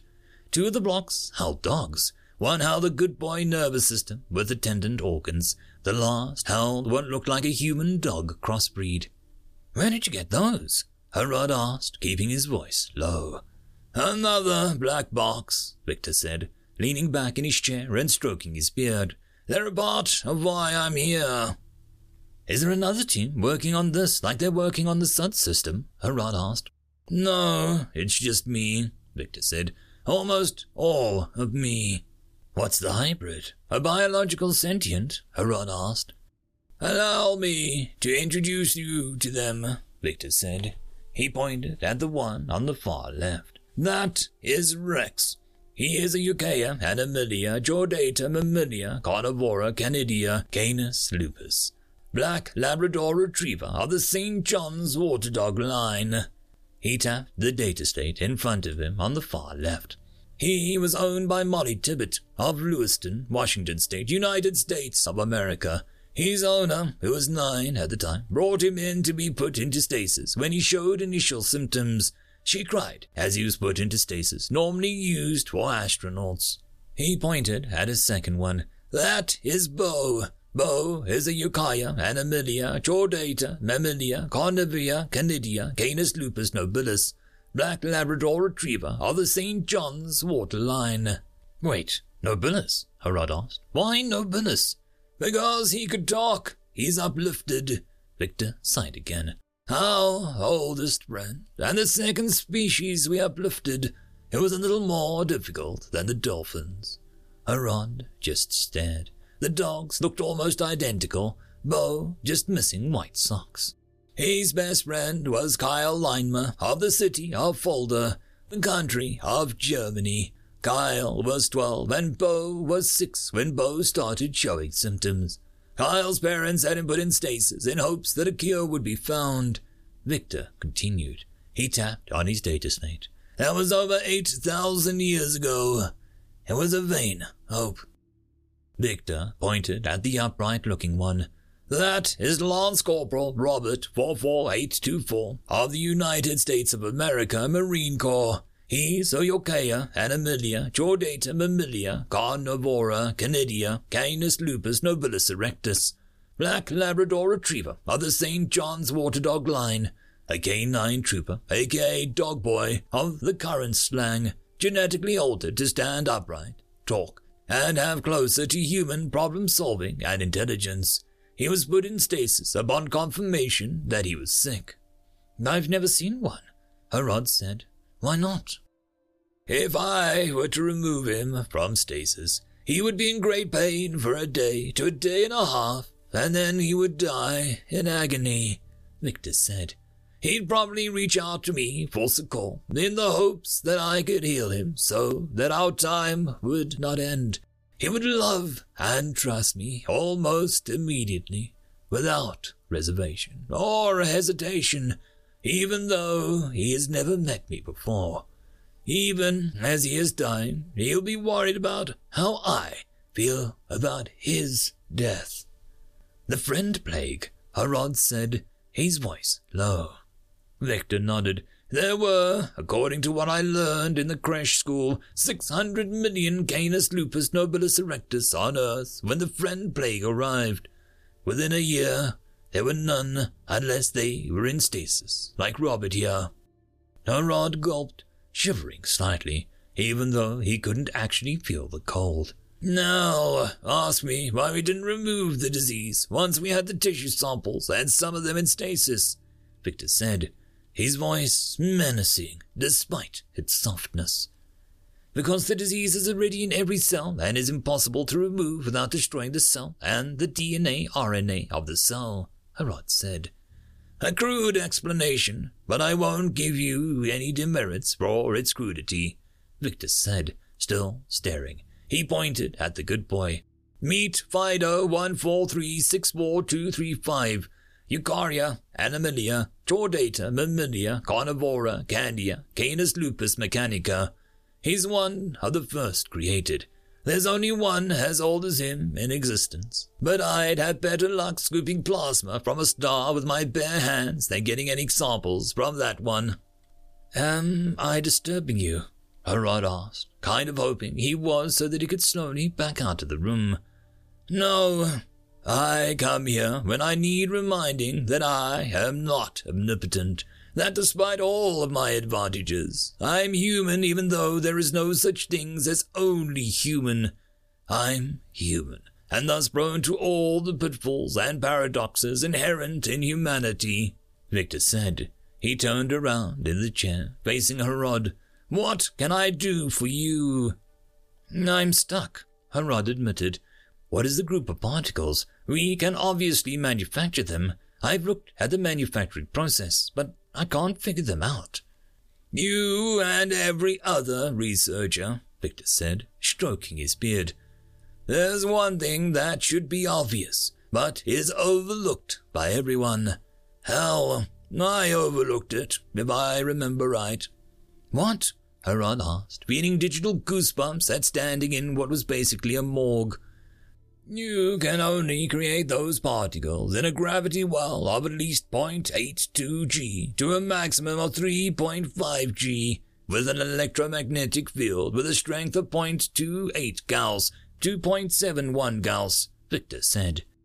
You mean, they can only be made on a planetary gravity well? Harrod frowned. Well, or one like the black box has, or if you use an artificial singularity with a proper spin to it, Victor said. Otherwise the particles not only won't form, but they won't stick together. In nearly 62.38% of attempts, the particles will undergo particle swapping and end up as antimatter type 3 AM ion atoms. Harrod just stared. The real question is, where does the signal go? Victor said. I never figured that out. What I figured out was much, much different. Unfortunately, I got planet-cracked, an event that has somewhat of an adverse effect upon one's memories. Harrod laughed before he could stop himself. So, what did you figure out? he asked. Victor stared for a long moment. Two things of such import that the news that it had never happened would cause massive riots across all of Terran descent human space. But two things that I guess are going to be discovered here, Victor said. Harrod felt as if the cold breeze had moved through the room. Two species were wiped out by the Friend Plague, aka the Andromeda strain, Victor said. Felines and canines, Harrod said. He paused. You figured out how to restore them? Victor nodded. But that wasn't what created the catastrophe known as the Crusade of Wrath. What, I discovered, what the Imperium destroyed with the Planetcracker caused the Crusade of Wrath. Harrod frowned. I thought the Crusade of Wrath happened because of the death of the digital Omni-Messiah. Is that what they teach you now? Victor mused, turning his chair around. He pressed a button and a stasis cube retracted into the wall. There was more whirring and additional panels opened. Robotic gantries moved out stasis cubes, 6 of them, all with dimly seen naked humans inside. What? Are you claiming that you restored the sleeping ones? Harrod asked, stepping back. Not one, 2, her mother and her child, Victor said softly. Heresy bubbled up in Harrod's mind, even as he backed up. I freed them of the horrors of the glassing, undid the Omni-Queen's injury to them, restore their sanity without damaging their minds. I freed them from eternal dreamless slumber, Victor said, slowly standing up. Hector blinked as he saw, with more than just his eyes, purple and blue lightning beginning to crackle around Victor's clenched fists, the sparks popping in the human's hair, the electrical arcs buzzing around the human's feet. I did it! I managed to accomplish something that nobody thought could be done. And those prideful idiots of the Crusade of Light fricking Planetcracked me, right in my face the same day I managed to do the impossible. Planetcracked me just as I repaid a brother, reached redemption after my fall. Harrod could feel stress on the words as he realized that the black box had suddenly locked down the room he was in. He was loaded into a local buffer's, access to escape cut off as the hard-wired lines themselves suddenly cut. Victor turned around, his eyes full of purple fire, purple arcs of energy crackling across his teeth. And now, I can't remember how I did it, Victor. No, Legion snarled. He inhaled as he was about to continue talking, or maybe just scream. But his eyes suddenly focused on his upraised fist. Oh, oops, he said. He closed his eyes and took several deep breaths. Harrod had backed up against the door. When Victor opened his eyes, the purple fire was gone. The door opened and Harrod half fell through, vanishing into the data stream as soon as he could, fleeing for his room. He'd never believed the tales, the legends, and the records. Now he did. It was when he missed lunch that Flower Patch came looking for him, finding him hiding in his bedroom, under his bed. End of chapter. First Contact, Total War, Chapter 245, Black Box. The news of not only who Victor was being confirmed, but also the news of what he had accomplished in retrieving both extinct species and bringing back the Sleeping Ones race through the Black Box. The only ones who didn't show any signs of shock were the Confederate agents, who simply nodded and stared at the being speaking to them as if they were looking at a particularly bright rock. For the first few days, everyone avoided Victor, who seemed content to merely stare at the Sleeping Ones and the cats and dogs in stasis cubes in the dimly lit, chilly room, idly playing with the data slate. Delta noticed that he had a still image of Osiris the Immortal Warseal flame on the datapad, staring at the heavy-duty combat chassis version and the flesh and blood version. Then came the questions, which either Victor ignored, told the questioner to mind their own business, or answered reluctantly. Yes, he'd brought them back. No, he didn't remember how. Yes, being Planetcracked had a tendency to affect one's memory. It was a week later that a ship docked with the black box, and a single crate was offloaded before the ship detached and jumped into hyperspace, while the black box shifted stellar position and re-engaged the security protocols. Everyone was called into the family meeting room when the box was brought in. It was old, battered, made from heavy-duty brass over tempered steel, and locking hatches on sides and heavy-duty hinges. It was marked and scratched in a faded logos that could no longer be read. "What's in it?" Flower asked, moving around it, examining with her senses.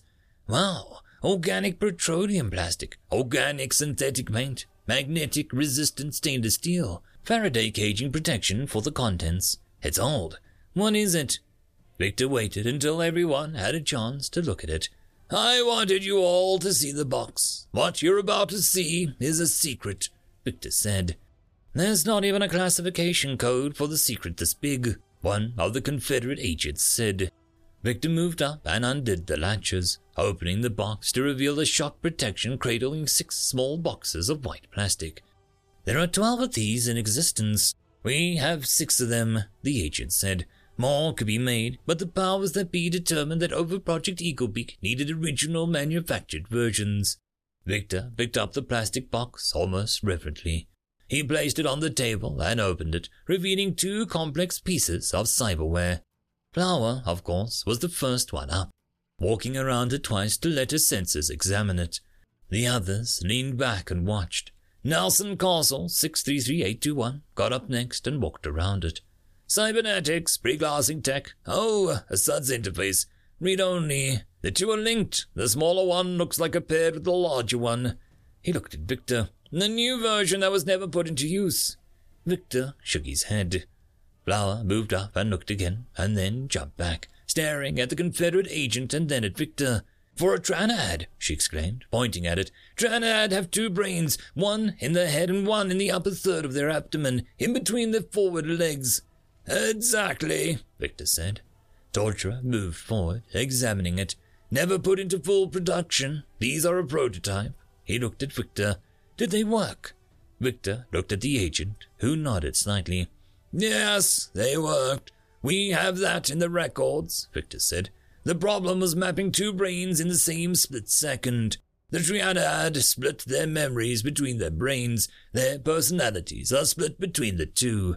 A Triad without a head will live for up to an hour, and, as we saw during the war, can fight those 2 hours based on tactile sensation." "Right. Sexual drive and responses, as well as locomotions and reflexes, are in the lower brain," Violet Fields said, bringing up a hologram of a Triad. "There's a dedicated nerve fiber between the 2, which is why the Triad has to actually think about its actions outside of bare bones reflexes and sexual responses. Since they breathe through their legs and abdomen, pheromone sensing in the lower brain takes up more neural space than in the primary brain, which handles antenna, eyes, and taste." "Why weren't the Triad added to the SUDS network then?" Vanish asked, sounding slightly offended. "Because Terra got glassed, which probably destroyed the active ones," Flower Patch said, "which means we don't have the particles that it would have used for transmission, which means that, She went suddenly still and slowly got fuzzy. Everyone held still, the agent almost vanishing from the senses. "No, it can't be that simple," she breathed. So distracted her voice came from almost 3 feet from her mouth.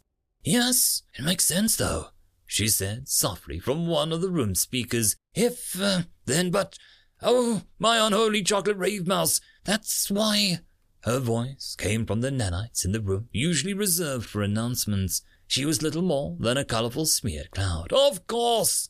She suddenly snapped back into high resolution before turning to Victor. "Of course! That's why what you did is such a big deal." "Explain," Delta said. Flower Patch turned around. "It's so blindingly obvious I want to die," she said. She turned back to Victor. "Did you have the bodies or genetic samples of the 2 you brought out of the old SoulNet?" Victor shook his head. "No." "Did you have their master ID code so you could get it from the system?" she asked, leaning forward slightly. Again, Victor shook his head. I had a picture of Daxon, his daughters, and his wife along with the vital statistics that Daxon could remember, like birthdays, system identification numbers, blood type, place of birth. She turned and looked at everyone. Don't you see? He didn't just walk up to their bodies in the stasis boxes. She smiled. He accessed the system and retrieved the data. Delta jumped up, rezzing badly for a second. How do we not see that? He blurted out. He turned to Victor. How did you access the system? Victor started to open his mouth. He shuddered and shut his mouth with an audible click. I don't remember. You must have, Flower Patch said. That's the only explanation. You accessed the system, put in the identifying information, downloaded everything from their current genome to their mental engrams, then stripped out all the agony and pain and memories that weren't theirs, then restored them. I don't remember, Victor said. Wait, we have the repeaters and the other cyberware. We're already talking to the SUD system, Vanish said. No, we aren't, Delta said. Then what are we doing? Vanish asked. Delta moved over and brought up another hologram of blocks. Okay, data comes in, gets translated, gets sorted, and all data is probably backed up, which is probably how Victor managed to restore them. Then the data is streamed out. None of that involves what Victor managed to access. I don't understand, Vida said. Delta sighed. Okay, everyone here is familiar with CAD program, right? Everyone nodded and murmured that they were. All right, just using the CAD program doesn't mean we're accessing the operating system. It doesn't give us access to, say, the video settings and the hologram resolution settings, Delta said. He looked at Torturer. We're looking at the eyes and ears of the SUD system and thinking that it's going to let us figure out how the Brood Carrier song is getting into the Gestalt system and into the SUD system. It's not. Flower had started to drift again, perfectly still. The Gestalts use up about 8% of the bandwidth and nobody knows where the hardware is located. I checked. There was a Gestalt system in use on pre-glassing Terra. Most people assumed was rebuilt after the glassing, Delta said. It wasn't. As a matter of fact, the current Terran Gestalt... It was the digital Omni Messiah, Flower Patch suddenly blurted. She whirled around and Victor. How long after the digital Omni Messiah was killed did the Terran Gestalt come back? According to logs, it came online roughly 30 Terran Standard days later, Victor said, sitting down in the chair. You're right. The Gestalts get their data from the SUD system somehow, Flower Patch said. I thought they got it through data links, Violet said. The data moves through. How could we have been so blind? Torturer said. It moves through SolNet, which is built on the foundation of its original, which was tied into the SolNet. We need to access the root-level software, down to the hardware application layer, Delta said. He looked at Victor. Somehow you figured out how to access the system itself, not just request data regarding SUDs or Sol chips. And either the dogs and cats were a byproduct of that, or restoring the sleeping ones was a byproduct of that, Harad said, stepping forward. You're an immortal. What happens if the black box got planet cracked? Do you go away? What? Victor shook his head. No, it's hard to explain. I drop out of a portal wearing Combine-era armor, my memories intact as if no time had passed. Hull space, huh? Harad said, then threw up a particle interactions. Why hull space? How did they keep the facility from being dissolved? It isn't hull space, the Confederate agent said. Harad looked at her. What is it? Dead space. I come out of dead space, Victor said, shrugging. Daxon comes out of hull space.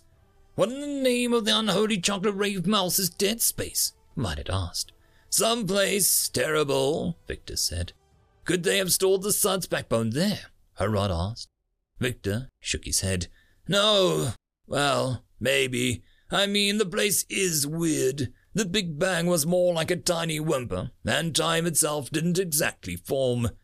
No, you'd... Harad stood still. You'd need time, but not distance. Some place you can access from within a stellar gravity well, consistent with Sol. Maybe even accessible from a planetary or orbiting body gravity as well. Particle interactions would be more about the rules on the receiving end, where the SUD's array is located, not ours. You just need to form a binary data transmission, Delta said, between this dimension and the other dimension. There's 17 catalog dimensions, excluding hell space and dead space, Trifold Carthage said. I'll need to look at the mathematics for all of them. Look between the Trinidad Human War and the Mantid Strike. That's when the era that the Suds was developed, Vidit said. Flower Patch was still perfectly still, blurred as the nanites drifted apart with the loss of processing power dedicated to holding her together. She suddenly snapped together in a puff of bluish-black dust. It explains it all, the miracles, the apostles, all of it. A massive supercomputer that would make a digital sentience crash look like an abacus, with massive energy reserves normally reserved for stellar masses, she said. She looked at everyone. You know what we're actually looking for, what we're trying to do. Everyone shook their head and then looked at Victor, who had started laughing. What's so funny? Herod asked, feeling his digital flesh crawl. We're looking for the digital Omni-Messiah's body so we can commune with his spirit, Victor laughed. Mantid, Free Worlds. Has anyone seen Terrasol lately? Nothing follows. Trinidad High Worlds. I assumed he was off doing war things. Nothing follows. Talcon Forge Worlds. Do you need me to go looking for him? Nothing follows. Mantid Free Worlds. Would you? I need to talk privately with him. Nothing follows. Tenvuru Gestalt. Our new home is beautiful. We had forgotten what beauty was. Nothing follows. Digital, artificial, sentient systems. Okay, that was weird. Did anyone else feel that? Nothing follows.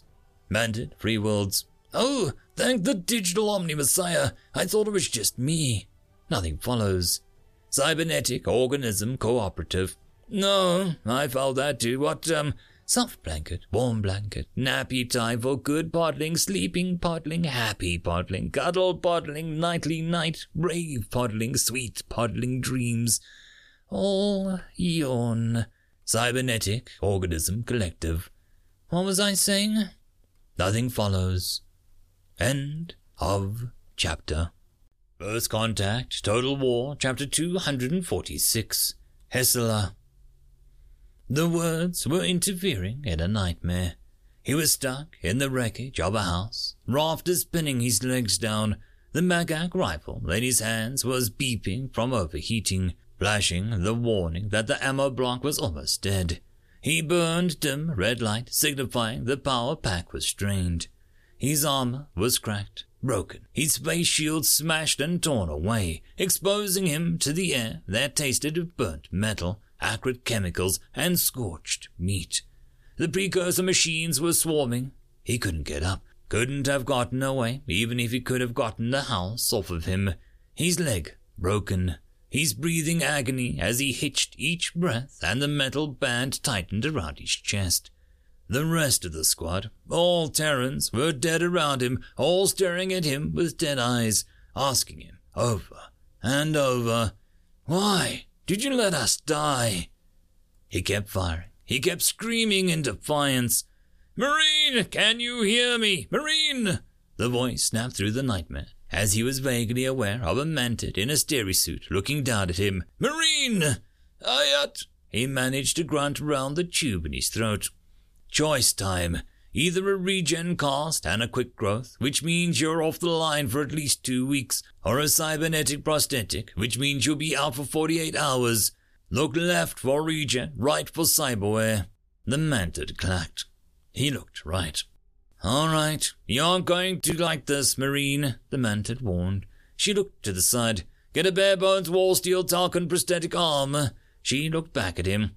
"You have to be awake for this. We need the nerve channels live." He tried to nod, the tube down his throat, his head held still by the tractor pressor beams, his body strapped down. "All right, let's prepare the site. We'll save as many nerves as we can," the Mantid said. "Put in the mouth guard. We don't want him biting through the tubes." She looked down at him again. "This is going to be extremely painful. Your mind needs to be awake for this. We'll save what we can of your nerves." She paused for a second. "You may scream. There is no shame, Marine."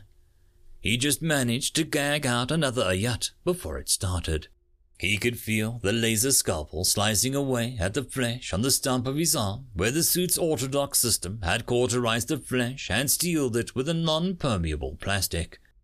He knew when the nerves were left exposed to the air. He could smell the heavy laser carving away at the bone in his arm. The whole time he stared above him, at the Waldos moving around to make sure that the lighting was the best, at the positive pressure tent, at the shadows.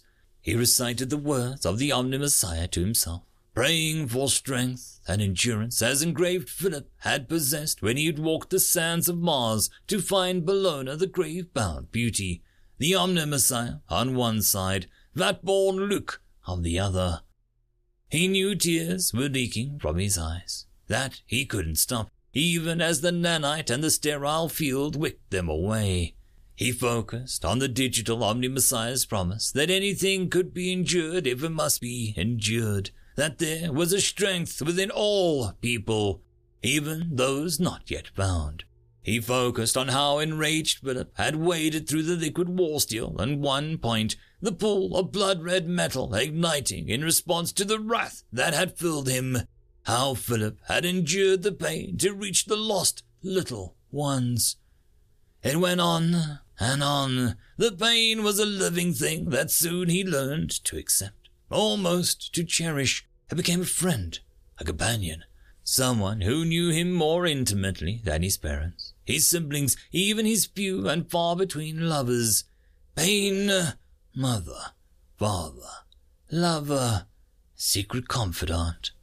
Still the pain went on, but he was beyond it now, buoyed by it, supported by it. It was a deep in his soul, tempering him as the nerves all the way to his chest burned with a cold, agonizing fire. It felt like talons scraping at his bones, carving patterns upon the very skeletal structure. The nerves were all the way to his spine, burned and throbbed in a fiery agony. Eventually, he was just lost, adrift in a sea of pain.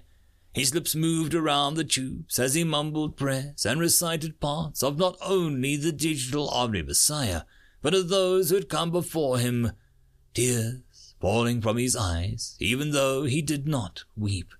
Finally, suddenly, it was over. The pain was replaced by a warm, tingling feeling. "All right, run a connection check," the manted doctor said. "Go through the fingers. All right. Fist, open, relaxed. Wrist, all right. Elbow, open hand. Fist, wiggle fingers. All right. Release control." The manted looked down. "Look left for yes, right for no." He looked left. "Hot, yes or no?" she asked as warmth seemed to envelop the arm. He looked left, then right, then left again. So, warm, not hot. He looked left. She went through pressure, pain, hot, cold, tingles, prickly feeling. "All right, we'll finish up and move you to recovery," the manted said. "Nighty-night, Marine." Darkness took him as he looked left.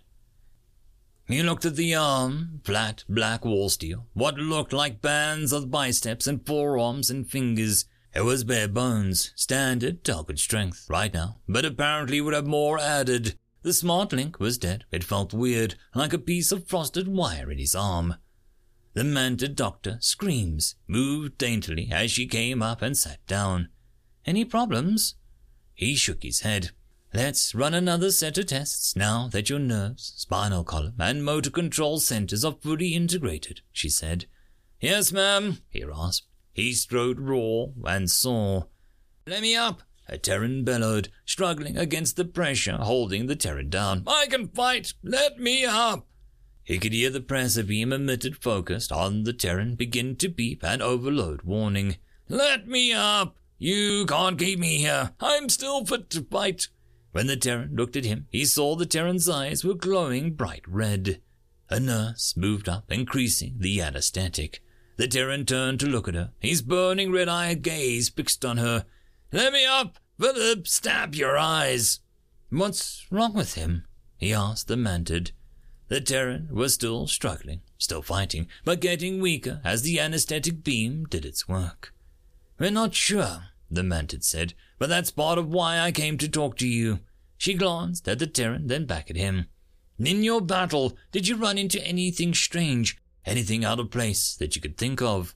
He shook his head. I got down to my chainsword in the end, but I was pretty busy. Nothing out of place? The Mantid asked. There were precursor AWMs, new ones. I wasn't looking for anything weird, just killing them, he said. He leaned back. Some of the lighter ones had arm glass globes that glowed blue, and inside the big one, at the end, there was a bunch of them, like 20 or 30. But I was down to my Magac pistol and grenades by that point, and my one hand, he admitted. She nodded at that. Anything strange? My little brother had to turn my psychic shielding all the way up, but that's standard with precursor AWMs, he said. I'm going to check your armor logs, the Mantid said. A nurse will be by in a few moments. No combat, no wearing your armor, no linking up with your neural interface for a day or two. Let me up, please, let me up, I can still fight, the Terran said quietly, almost pleadingly. He looked and saw that the Terran was asleep, unconscious, and still muttering. Why am I strapped down? He asked. You had some brain damage, microstrokes, nothing major, nothing we couldn't handle, but you're going to be out of the fight for a couple days. The Mantid stood up and leaned forward. If there's anything strange, anything you need to tell us, do not hesitate. These AWMs are new. Every little bit of data can help. The Mantid turned away, motioning to the nurse. Go ahead and let him up. We need the bed, the Mantid said. She shuddered, yawning. Wrap the next patient. He looked up, staring at the ceiling of the inflatable positive pressure system, ignoring the lingering aches and pains. He recited the mantra for strength and endurance, calling upon the patience and endurance of fat-grown Luke, an enraged Philip. A nurse, an Aikiki, whose feathers were hidden by the adaptive camouflage uniform she wore, bobbed up and looked down at him. All right, I'm going to reduce the anesthetic. You tell me if you start to feel woozy, the Aikiki said. He just nodded. Sensation came rushing back. His knee ached with remembered pain. His right shoulder ached from strained muscles. His back ached from everything that he had been doing. All of the pain, but the pain in his left arm had the tingling warmth of a quick heal compounds going to work. He remembered who he was. Name, the Aikiki said. Ralvex, he said simply. He smacked his lips for a moment, wincing at the sour taste. My mouth tastes like green. Yeah, that happens, the Aikiki said, still adjusting the instruments. Ralvex felt the restraint system release. Let me up, please, let me up. My men need me, the Terran moaned in his sleep. The Aikiki went through the standard questions, ensuring that his brain was still functional, that he wasn't suffering any lingering effects of his ordeal in the draw. All right, you can go out and move around the firebase. No combat, no getting in your armor, no using your neural jack. Don't lift anything with your left arm for at least 20 hours while the support system sets into the bones, she said. You try and lift something too heavy, you'll tear your arm off at the shoulder and rip out the cyberware out of your shoulder and upper chest. I won't, ma'am, Ralvex said. More and more his mind was coming back, still flooding in. She helped him up off the gurney and out the door. Get something to eat. Those quick-heal proteins for Talcans tear through your stores and ramp your metabolism up something fierce, the nurse said. I will, ma'am, thank you. And thank Dr. Screams for me, please, Ralvex said. Of course, Marine, the nurse said, then ducked back into the positive pressure tent. Ralvex looked around, checking the time on his data link. He'd only been down 3 hours, but now got a good look at the firebase now that he was moving under his own power. The berm was dirt, with integrity fields glittering in them, overlaid with sheets of anti-spalling material. Battle screens and psychic shields rippled and glimmered and snarled in the afternoon light above the berm. There was a landing field for hover strikers, a small parking lot that the tents and equipment was being moved away from that had 3 heavy tanks and 2 armored scout vehicles parked in the cleared area, with mechanics swarming all over them. Another berm area that he could see heavy-duty ammunition-producing nanoforges inside, and there they were stacked up. Bodies. He moved away from that, heading over to the antenna. The Talcon, with the rank of private second class on his light pilot's armor, was listening to a Terran army captain as Ralvex walked up. "Pretty much all the communications are down," the Terran said. "You can't get anything working?" the Talcon asked. Ralvex could see his name tag, Muxtet, on his armor. "Not in any distance farther than 10 miles or so, and not in orbit," the captain said. "I've got an idea, but to be honest, it's going to affect your combat guys more than anything else, but it might work." Ralvex sat down on a box, putting his numb and tingling cyber arm into his lap and rubbing his forearm. "All right, the Tri-B station in Tuskenland is still on the air, right?" the Terran said. "Right, I've seen it a couple times. That poor Heselton has been reporting for almost 2 days straight," Muxtet said. "She's probably chewed more stim gum than our Marine sitting here." That made the Terran chuckle. "Anyway, her broadcast is coming through loud and clear. I sent a couple of my guys with your guys to test something, and they came out loud and clear," the Terran said. He cocked his head. "How much do you know about Como?" "I know Terran standard communication devices uses quarks and standard matter particles," Muxtet said. "Right.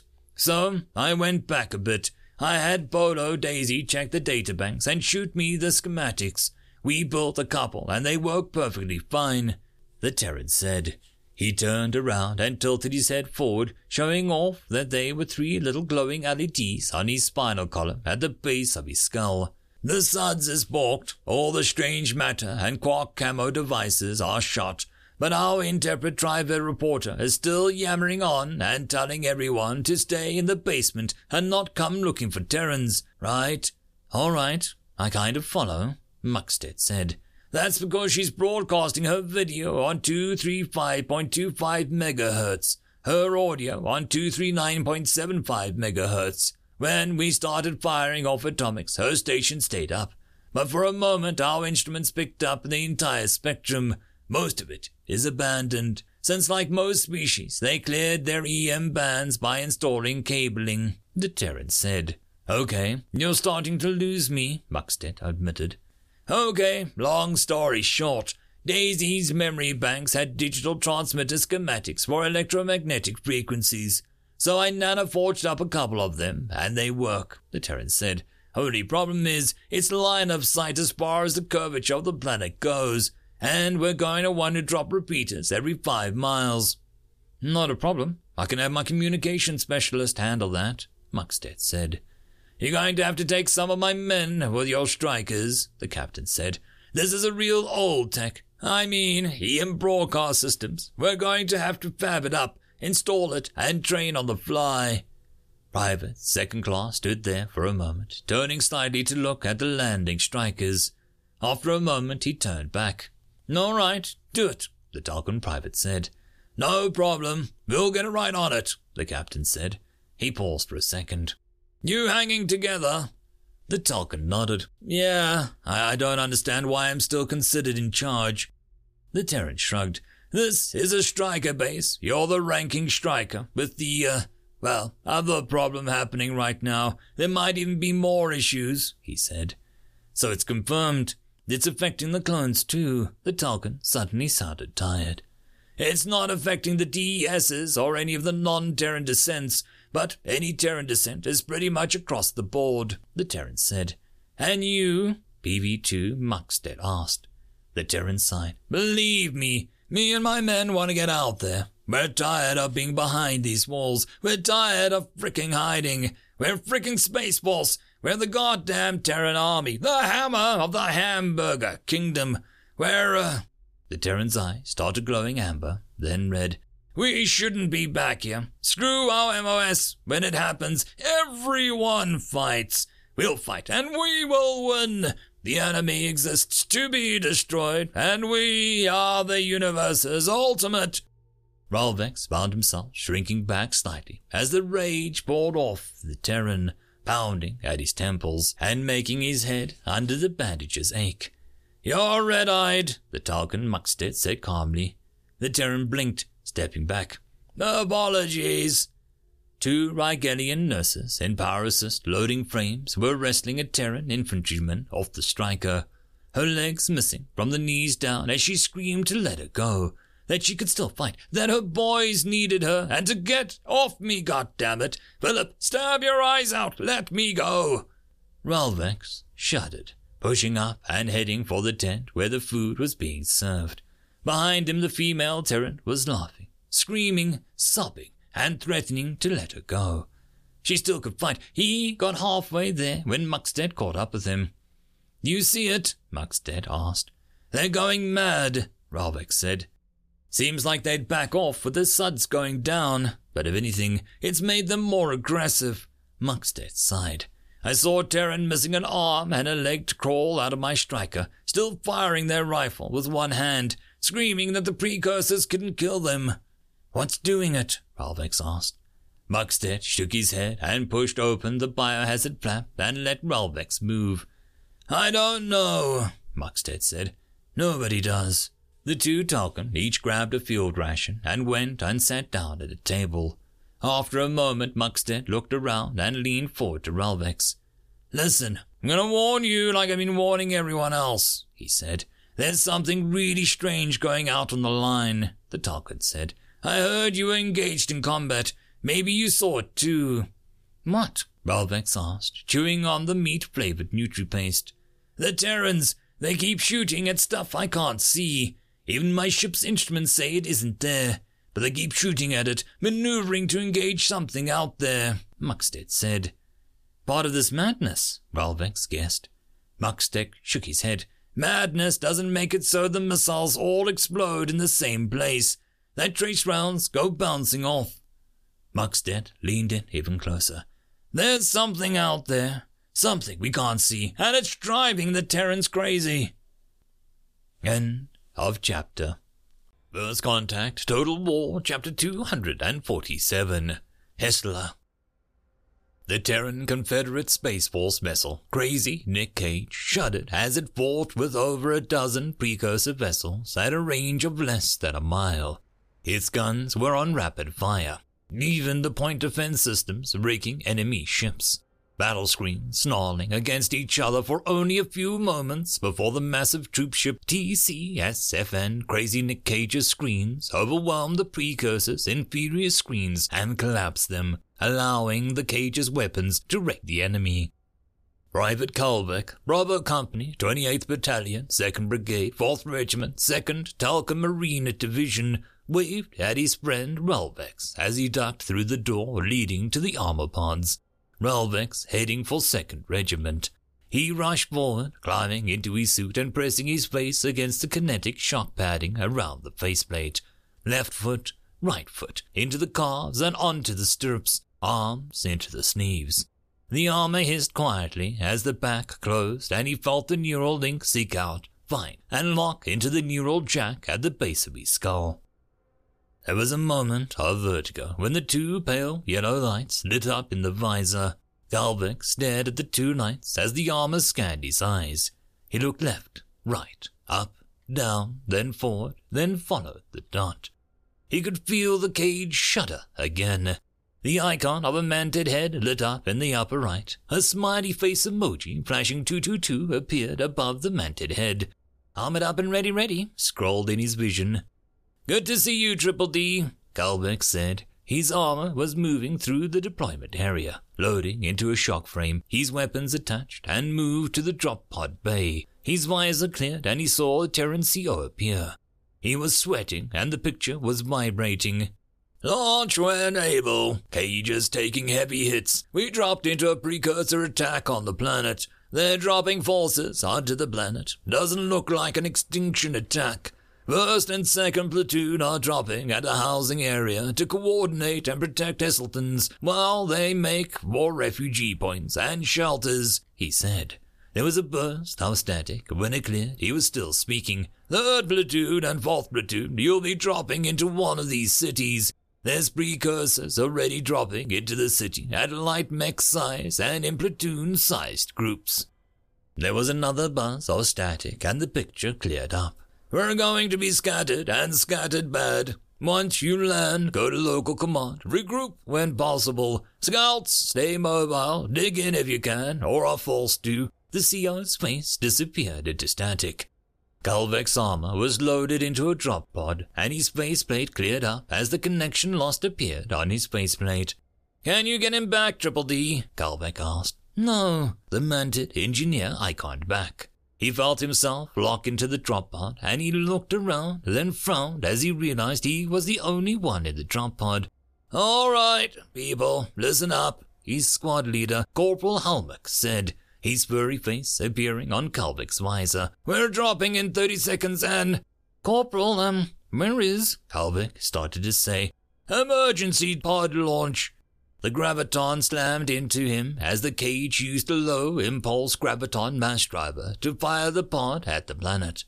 Before Kalvek could say anything, he felt crushing against his armor's kinetic lining. What? Kalvek, you broke up. What did you...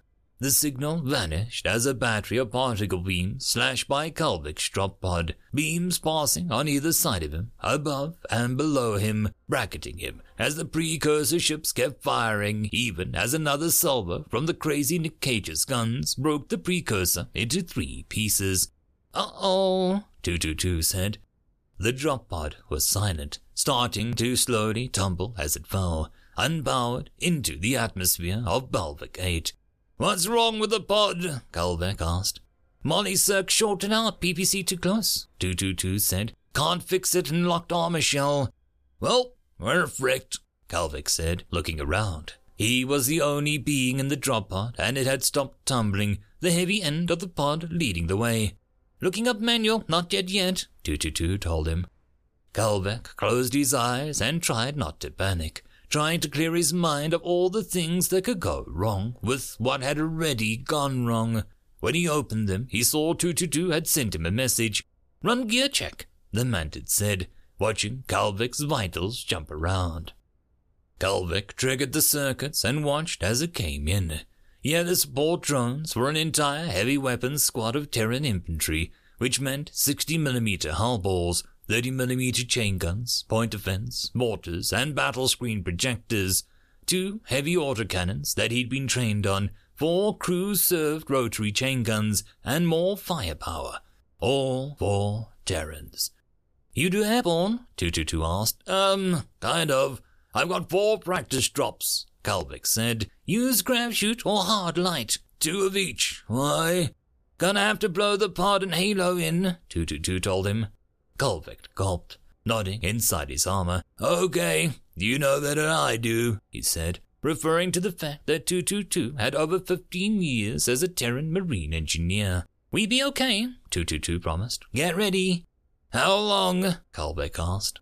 The timer appeared, starting at 47s and running down fast. Kalvek swallowed thickly. He hadn't been fond of airborne, which was basically the military version of shooting into a zone, and had been glad when the 8-week section had been over. He had preferred the air assault section, which was basically infantry striker operations. I'm infantry, that means feet on the ground, not in a rolling target, not in a striker, not flying through the air like an amazing asswipe. Feet on the ground and bullets to pound. Kalvek thought to himself. The pod suddenly exploded apart and Kalvek stumbled for a second. Glad that the modern systems used tractor beams to keep the equipment boxes with the trooper rather than the old rope versions he'd learned about in training. The whole squads grabbed him, yanking him around for a moment before he ended up falling through the air with the equipment in a rough circle above him. He looked down and could see the city, brightly lit, filling his vision. Look around, need landing, we good, 222 said. Kalvek glanced around and saw green rings appear in what looked like a park. Spread arms and legs, 222 ordered. I'll put up the flight rings, do best. Kalvek managed to get his arms and legs out, just like he was trained. 222 put rings over his visor that he was supposed to try and get through. He wobbled off slightly, overcorrected, and almost started tumbling, then got level again. Can you help me? Kalvek asked. Yes, 222 said. Try to. Kalvek slammed face first into something. He resisted for a second, long enough for his faceplate to crack and his systems to start wailing. Then he was through whatever it was. He hit something else, something squishy, and the world turned purple right before he hit something that held up again, starring his face shield with setting alarms wailing. He was tumbling head over heels, and he saw one of the autocannons bounce off something in midair. The container of prefab missiles for one of the Manpat drones hit, and an explosion filled the air behind him. Greasy-looking red and yellow and purple energy flaring out as chunks of debris showered out of the explosion.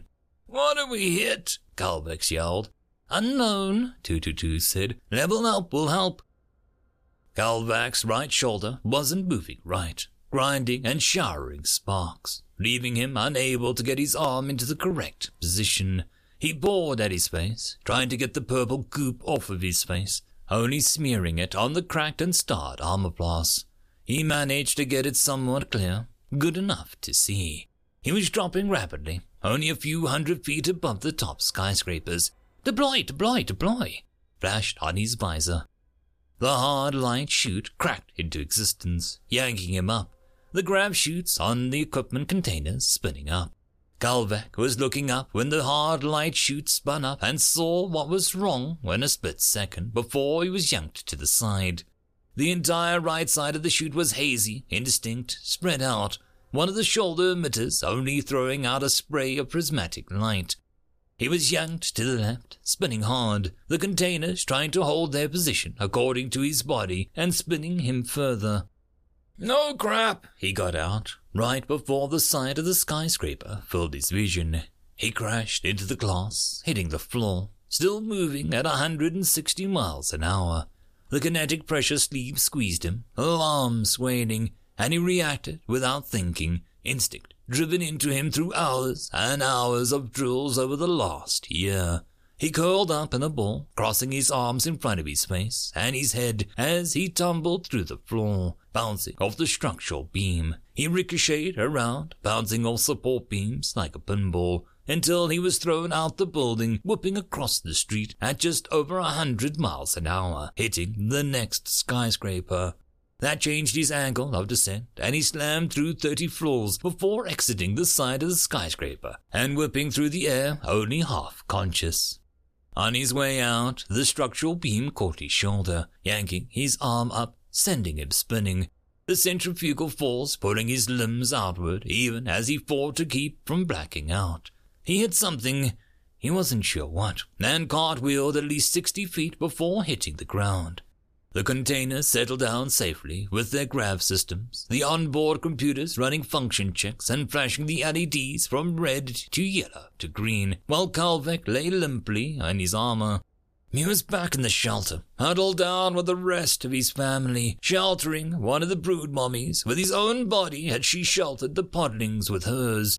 The ground shook above them as 2nd Armored Division smashed aside the precursor biological weapons that were trying to overrun the logistics base. His armor woke him up with a shock through his implant and a kick in the chest, making him gasp. Still half-conscious, he triggered an armor diagnostic even as he groaned in pain. His back hurt, right above his tailbone. His face hurt, and he could feel blood running down the back of his head. It was like something soft was rolling up and back of his neck, something soft and warm and wet. His right shoulder and right arm were rolling bar of agony. He tried to take a deep breath to scream, but an iron band tightened around his chest, leaving him coughing and moaning for a moment. 222's icon was amber, 3 amber rings flashing around it silently. "Triple D, are you there?" Kalvek coughed. It was hard to breathe, his chest feeling tight. No answer. "Suit, status of 222, he asked. The suit didn't respond, still running diagnostics. The outline of his armor in his upper left vision was showing all of his armor in the yellow, his right shoulder in the red. The medical sign appeared on the red section of his shoulder and arm. Worse, the line at the waist was red. "Come on, Triple D, wake up, I need you," he coughed. No answer. "Operator critical," flashed on his visor. "Medical emergency. Deploying medical nanites." "What? No, I just have a headache," Kalvek said. He coughed and got his thoughts together. Medical status of operator. Operator, spinal damage, ruptured kidney, collapsed lung, broken shoulder, broken scapula, amputated right ear, amputated left leg, broken right thigh, shin, foot, tailbone fracture, cerebral contusion. Kalbeck stared for a long time. He couldn't feel any of, maybe the ear. Placing suit in traction mode in 10 seconds.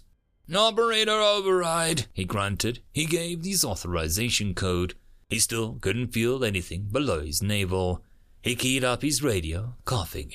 This is Private Kalbeck, Bravo Company, 23rd Infantry Battalion, 2nd Tulkan, he coughed. Does anyone read? Nothing came back. Scan channels, he ordered. The pain was easing in his arm and shoulder. No channels active. The suit responded helpfully. Great, Kalbeck said. He tried to sit up, but his stomach muscles weren't working right, and it made him feel like someone was standing on his chest. He closed his eyes for a moment and then opened them, looking around. He was in a park, the local equivalent of trees surrounding him. He was only a dozen meters or so from a decorative pond. The skyscrapers on either side were smoking, burning in some places, all of them damaged. He looked up in time to see the first streaks raining down. Bad drops, he thought to himself. After a second, he realized one streak was getting larger. Great, can't even run away, he thought to himself.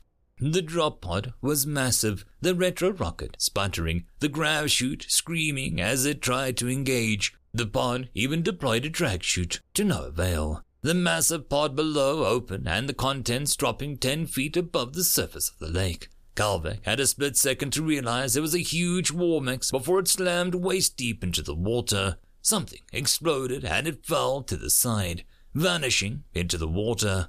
Well, crap. With a roar, the war mech exploded out of the water, warbled for a moment, then collapsed back onto the ground, half out of the water. Both legs stayed in the water, broken off mid-thigh. Kalbeck turned his head and stared at the war mech, triggering his communication whisker laser. Took a few seconds for the light to go from red to green. Hey, you're alive. There was a groan. Yeah, that was, less than optimal, a male voice replied. Kalbeck, 2nd Tulkan, he said. Off the crazy Nick Cage. Major Wendell, 5th Mechanized Infantry, the other one said. Off the Morning Glory. You're right, Kalbeck asked. There was a silence for a moment. I'm in better shape than my mech, but that's not saying much. How about you? Kalbeck was silent for a moment. I'm paralyzed from the waist down. End of chapter. First Contact, Total War, chapter 248. Hessler. There was a silence for a moment before the Major spoke again. All right, kid, we're in the crap, but our heads are still above it, Major Wimdell said. He coughed for a second and then spit a couple of times. This is your first combat drop. Yes, sir, Kalbeck said. He gulped several times. You're still alive, that's what matters. Where there's life, there's hope, the Major said. First things first, we need to take stock of our situation. My mounted engineer is down. He's got 3 flashing amber rings around his icon, and that's amber too, Kalbeck said. That means he's badly injured. As long as none of the rings are red, the injuries aren't life-threatening, the Major said. He hawked and spit again, a thick, wet sound. All right, I can kind of see some equipment deployment cases. What have you got? Kalbeck looked at the linkages, blinking through them. He could see the signals, 3-42 Infantry, Delta Company, Weapons Platoon, 4th Squad, and the listing. But that was it. No options, just their labels. Just the labels, they aren't mine. They were loaded into the drop pod with me, Kalbeck said. He realized his kinetic sleeve was beginning to feel squishy. Okay, first things first, we'll fix that, the Major said. He coughed again. Give me a second. There was a hiss. Okay, can you hear me? The Major asked. Kalbeck saw the command channel was flashing. Yes, sir. Kalbeck felt a tingling rush down his legs that turned immediately painful before vanishing. All right, that's step 1. Let's see if I can use the override on them. The Major was quiet for a moment. No luck. What about your engineer? Karlvik asked. Both are dead. They didn't survive the drop. Neither did my EVI war boy, the Major said softly. It's just me and you, kid. Karlvik felt panic well up for a second, but he managed to push it away. Do you have any commo with anyone else? Even my graviton communicator is down, the Major said. Let me check again, Karlvik said. He ran another frequency scan and got back one live signal. I've got a single signal. Check it. Try and feed it to me, the human said. He coughed again and cut the mic. There was a Heselton female with a nice suit urging everyone to flee. The precursor machines were coming and everyone needed to get to shelters or flee the city. Her voice was calm, even if her fur was damp from stress sweat. She was warning that Confederate forces were making landfall as well as the precursor machines and not to approach Confederate troops engaging in fighting. She urged people to take supplies and retreat to basements if they did not have access to shelters.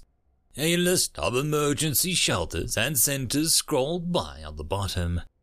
He held Himftala, shielding the brood mummy the way she had shielded him when he was a podling. As both of them watched the trivid in the shelter, the rumble of combat above them made the picture of his mother and father fall off the wall, and Plemtil scooped up the podling that had been hiding under the table and crying, moving on all fours to hide behind Karlvik. Scary, scary, Plemtil whispered, covering her eyes.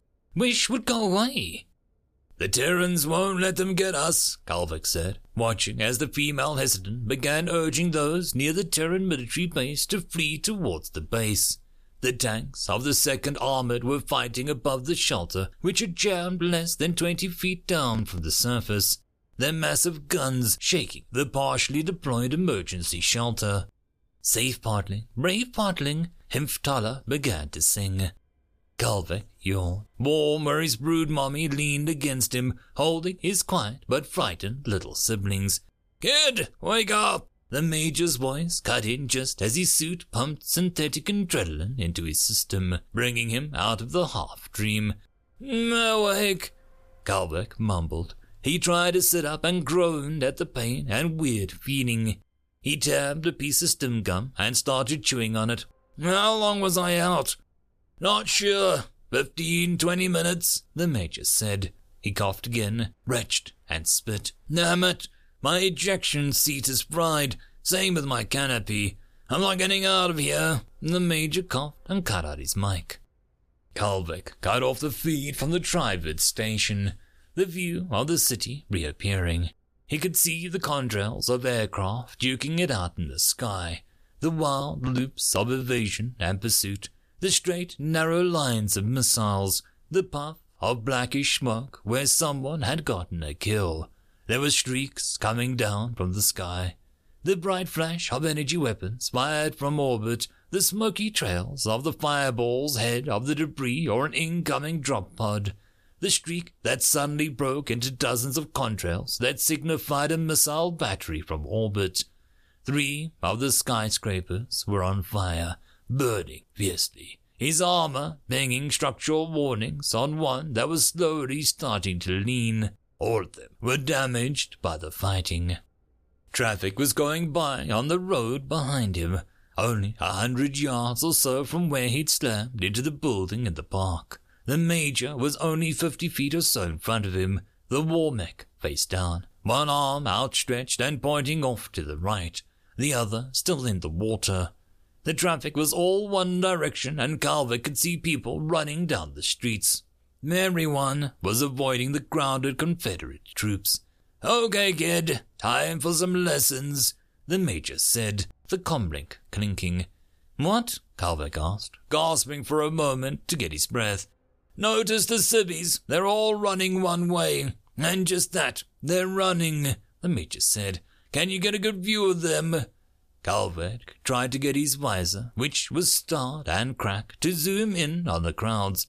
My visor's shut. I hit something on the way in, Karlvik said. Really? What? The Major asked. Not sure. I couldn't see it, Karlvik groaned as pain rippled through his abdomen. I hit something hard, then something squishy that covered me in purple goop, then something hard again. It was invisible. The Major's voice was intent. Yes, sir, Calvex answered. Okay, remember that. One of us has to stay alive. That's important data that MI is going to need to know. The Major started coughing and cut off his link. It gave a metallic click and the Major's voice came back, breathing heavy. Purple, huh? Can't think of anything besides the Qualabayan with bleed purple and their pacifists on the other side of the Confederacy. Good job, Marine. You might have just gotten data that can help the battle more than any single fire and maneuver plan could. The Terran's voice sounded odd to Calvek. Are you all right, sir? He asked. Better than Sigmar's fury is, the Major said. He started to cough and cut the comlink again. A small group of Heselton ran through the park, running across Calvek's field of vision. He tried to raise his arms, but found that they wouldn't listen to the orders of his brain. One Heselton, an adolescent female, started to stop and stare at him, but her parents grabbed her arm and pulled her along. Sir, Calvek said. Yes, Marine, the Major's voice was odd-sounding. I can't move my arms, sir, Calvek said. Have your on-board medcom do a verbose diagnostic report on your spinal injury, the Major said, cutting off the comlink again. Calvek followed the instructions, feeling horror fill him to the full extent of the damage. How bad, kid? The Major coughed. 3 of my vertebrae are just gone, sir. Nothing but bone fragments. I'm missing part of my spinal cord. He paused for a second. My tailbone is snapped free, along with the end of my spinal column. I've got a foreign object through my abdomen. Yeah, I thought you knew about that, the Major said. He coughed again. Your armor is cracked up pretty bad. Never seen damage like that in wall steel, to be honest. Probably that thing you hit on your re-entry. My displays are showing red and yellow on all my armor. He paused for a second. Sir, are we gonna die? It was getting hard to breathe, like an iron band was tightening around his chest. The Major sighed. I don't know, kid. The Major cut his link and he started coughing again. Calvek felt like it was easy for the Major to say. He was Terran. If he got killed, he'd just get downloaded into a new body and could keep going. Calvek didn't have that choice, didn't have that option. He had one life, and he was roughly 1/3 of the way through it already at the age of 19. He refused to cry, refused to snuffle like a podling. He stared through his cracked and starred visor as more Heselton ran through the park, running right by him, in between the Major's massive war mech and Calvek's scout armor. They ran around the heavy equipment boxes that kept taunting Calvex by showing their contents but refusing to respond to anything else. More and more Heselton began moving through the park until there was a steady river of them. More than a few moved by close enough that they kicked him, although he could barely feel it. Sir, Calvex tried. There was a sudden feeling of pressure release in his chest, and he groaned out loud. Sir! He got no answer. Calvek lay there, helpless, as the spluttering, roaring sound started. The crowd screamed and began trying to run every which way. Blocky, crude-looking flying machines swooped in, thrusters on the bottom of the craft spitting and spluttering, glass globes on top with wires and rods sticking out. He saw they grab a few Heselton, putting them into the air for a moment before the body jerked a few times, went limp, and dropped. The glass globe would light up, then glow blue, and the machine would swoop in for another victim. The Heselton were panicking, screaming, and wailing. He got kneed in the face, and faceplate cracked more. Another Heselton grabbed something that Calvek couldn't see, but that made his guts erupt in fiery pain, so that they could climb over the top of the down-power armored troop. The machine swooped away, but the crowd was still screaming and going every which way. 5 times more the crowd, still moving across the park, was attacked by the flyers. Every time the crowd panicked, trying to scatter, hemmed in by the sheer amount of bodies. It started to get dark. The crowd was down and just plodding along. You there, kid? the Major asked suddenly, jerking Kalvek out of a half-doze. He was breathing fast, a wheezing whistle in his voice. "I'm here, sir," Kalvek said. He coughed for a moment, and the tight band released in his chest. "How long was I out?" the Major asked. Kalvek checked the chrono and saw the part of his faceplate was damaged. "I don't know, sir. My chron display is damaged." "Anything?" The signal cut out. When it came back on, the Major was breathing heavy. "Anything important happened while I was out?" "The locals started going by," Kalvek said. He coughed. "The enemy's got hovercraft. They keep attacking the crowd, then leaving." "Oh," the human coughed. They were both silent as the crowd slowly thinned, slowed to a trickle, and then the park was clear. The night was lit up by distant explosions, streaks of explosions in the sky, and the sounds of combats could be heard echoing through the empty streets. "Not sure if that's good or bad, kid," the human coughed. "What?" Kalvek asked, jerking his head and thumping his head inside his helmet. The pressure sleeve had completely deflated. "Either the civvies are all dead, or we managed to hold the clankers closer to the edge of the city," the Major coughed. "Good if we held them, bad if they're all dead." They were silent for a bit. The only sound was the breathing of the two wounded men. "Hey, kid, do you see that?" the Major asked. "See what?" Kalvek asked, blinking rapidly to clear his blurry vision. "That, in between us, do you see it?" The Major's voice was stressed. "I don't see anything," Kalvek said. He tapped up a piece of stem gum, then chinned the control open of his faceplate. The night air was cool and tasted sweet to Kalvek, even though it was full of the taste of burnt meat, scorched lubricants, carbonized metal, and heavy ash. He could hear the sounds of combat, but far away. Layered over everything in the dimness was the sound of screaming from all around them, of millions of terrified beings howling in terror and pain. "Kid, close your faceplate. It sees you," the Major snapped. Kalvek blinked rapidly. He still couldn't see anything.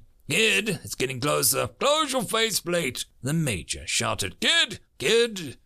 Kalvek chinned the button again, and his faceplate slid back into place, one of the cracks lengthening. "You can't see him?" the Major asked. "No, I don't see anything," Kalvek said. "What is it?" "I have no idea," the Major admitted. "It's 3 meters, maybe a bit more, tall. It's wearing some kind of glittering globe, rippling iridescence. 2 arms, long fingers, 6 fingers per hand, pointed head, tentacles on the lower third, 3 big all-white eyes. It's dark purple, shiny, like it's slimy. It's just floating in the mid-air above the bluish disk that kind of looks like a graviton disk." Kalvek squinted. "I don't see anything." "It's touching on you. Hold still," the Major said. "Turn off your comm." Kalvek turned off his comlink using his neural jack. It took twice, the first time the muscle not flexing. He saw his arm get lifted up in front of him, but still could not see or feel anything. His hand was moved up and down, then whatever had him bent his elbow back and forth, then waved his arm up and down before dropping it. A moment passed, then the massive war mech lifted up, hanging limply in mid-air. It was flipped over and dropped back on the ground. Kalvek couldn't see what was doing it. "Kid, stay silent," floated up on his cracked and damaged faceplate from the command channel. The cockpit of the massive war mech suddenly began to tear open, the war steel armor bending back like cheap glass. Metal equipment ripped away, thrown away, and then suddenly the Terran appeared, held up in mid-air. Kalvek could see that the Terran was wearing a pilot's cooling suit, that, as he was pulled from the mech, loops of his intestines spilled out. Still, the Terran reached forward, grabbing at something only he could see. Phoop! The Terran jerked. The sound was more in Kalvek's head than anything else. The Terran swung a fist, its other arm moving as if it was slapping something aside. Thwoop! The Major jerked again as the sound hit. The Terran swung his fist, thick purple fluid suddenly coating his hand. Kalvek could see the Terran's eyes were bright red. The Terran was suddenly yanked spread eagle. He tore in half, the lower body falling back to the cockpit of the war mech. He struggled, then his arm tore off, then the other.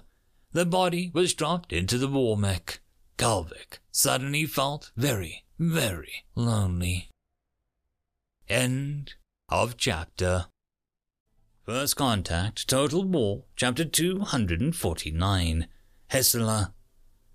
Kalvik stayed silent as the body was picked back up, the head ripped off in a shower of blood, and the face of the dead Terran Major slowly peeled away to first reveal the skull, then the brain. The brain suddenly pulled free of the skull, vanishing. There was a scream, high-pitched squeal of disgust and pain, and purple light started flashing brightly enough that it dazzled Kalvik. The squealing scream trailed off, and Kalvik's vision slowly cleared. Laying on the ground was a bright purple figure dressed in a shimmering robe. It was contorting, foam running out from behind the tendrils on the lower third of its face, the huge white eyes bloodshot and bleeding around the edges. Its feet, clad in slippers, were drumming against the ground. Its 6-fingered hands were clawing at the dirt, and it was banging its head on the ground, its back suddenly arched, almost a bow. The head exploded, showering Kalvik in purple goo. The body began to shrivel up, steam, and as Kalvik watched, it slowly dissolved, leaving behind nothing but a purple stain on the ground and the gobbets of flesh from when the head exploded. The Major's head was lying on the ground, in front of it missing, the skull inside empty. "Timestamp mark," Kalvik gasped. "Rewind, verbal search. Do you see that? Play." Kalvik saw the video recording. "Timestamp mark. Deep storage data between timestamp marks." "Affirmative," his suit managed to grind out. A long moment later, he caught himself dozing off. It was strange. He knew his body was badly damaged, but he couldn't feel anything below his neck anymore. Not warm and tingly, not sleepy, not painful, just a complete absence of information. He knew the nanites were working, keeping him from bleeding out, keeping him from dying of shock. Armor built by the Terrans to let Talcans wage war against the universe that took everything and laughed while it did so. He wanted to cry, but he couldn't. He was a Terran Confederate Marine of the 2nd Talcan Marine Division. He wasn't a child anymore. He stopped being a child during the Precursor War. He could still remember it. The smell of the basement shelter, the trembling of the ground, the way dust rose up in the 2 bands, one from the floor, one from the ceiling, slowly drifting together before spreading through the room. The way the lights flickered as the explosion shook the very earth that the Terrans and the Precursors locked in mortal combat over Talcan 2 itself. A sip of tepid water slaked the thirst slightly, and he licked his dry lips before taking another sip. He closed his eyes. He was so tired. Imphthala was petting his hair, crooning to him, her tail wrapped around him as he rocked back and forth and cried over the deaths of his parents. His siblings were orphans now, some of them podlings too young to understand why Mommy and Daddy weren't coming back. Why something they'd never met, never done anything to, never wronged, had slaughtered their parents with mechanical glee. All they had left was him and the 2 brood mummies who were trying to use the act of comforting all the littles as a way to deal with their own grief. Lemital was wrapped in a blanket from his mother and father's bed. The littles and the podlings wrapped up with her. There were so many tears left. His mother, his father, his 2 brothers and sisters, all gone, blotted away by the precursor attack that he could hear rumbling above them. He rocked back and forth, crying, pressing his paws against his face, feeling nothing but black despair at the loss of his siblings and parents. "Shh, okay to cry, brood mommy. Love, curve back, shh," Imphthala said softly, rocking him, holding him as he wept. The metallic clinking sound out of Imphtala's hugged him, brushing his face with her furry tail, rocking him back and forth. The clinking noise wouldn't stop. He woke up with a jerk and screamed, banging his head against the deflated pressure sleeve. His retinal display was warmed and the suit's power was running low. He knew that had to mean that the onboard reactor and batteries were damaged. His suit should be good for nearly a week of straight combat without running into power problems. "Activate audio recording," Kalbeck coughed. It was hard to breathe. "Audio recording active." "Hi, guys," Kalbeck said. "I know I said I'd be home, but, well, things went a little different." He coughed for a moment, pausing the recording, then starting once he got his breath back.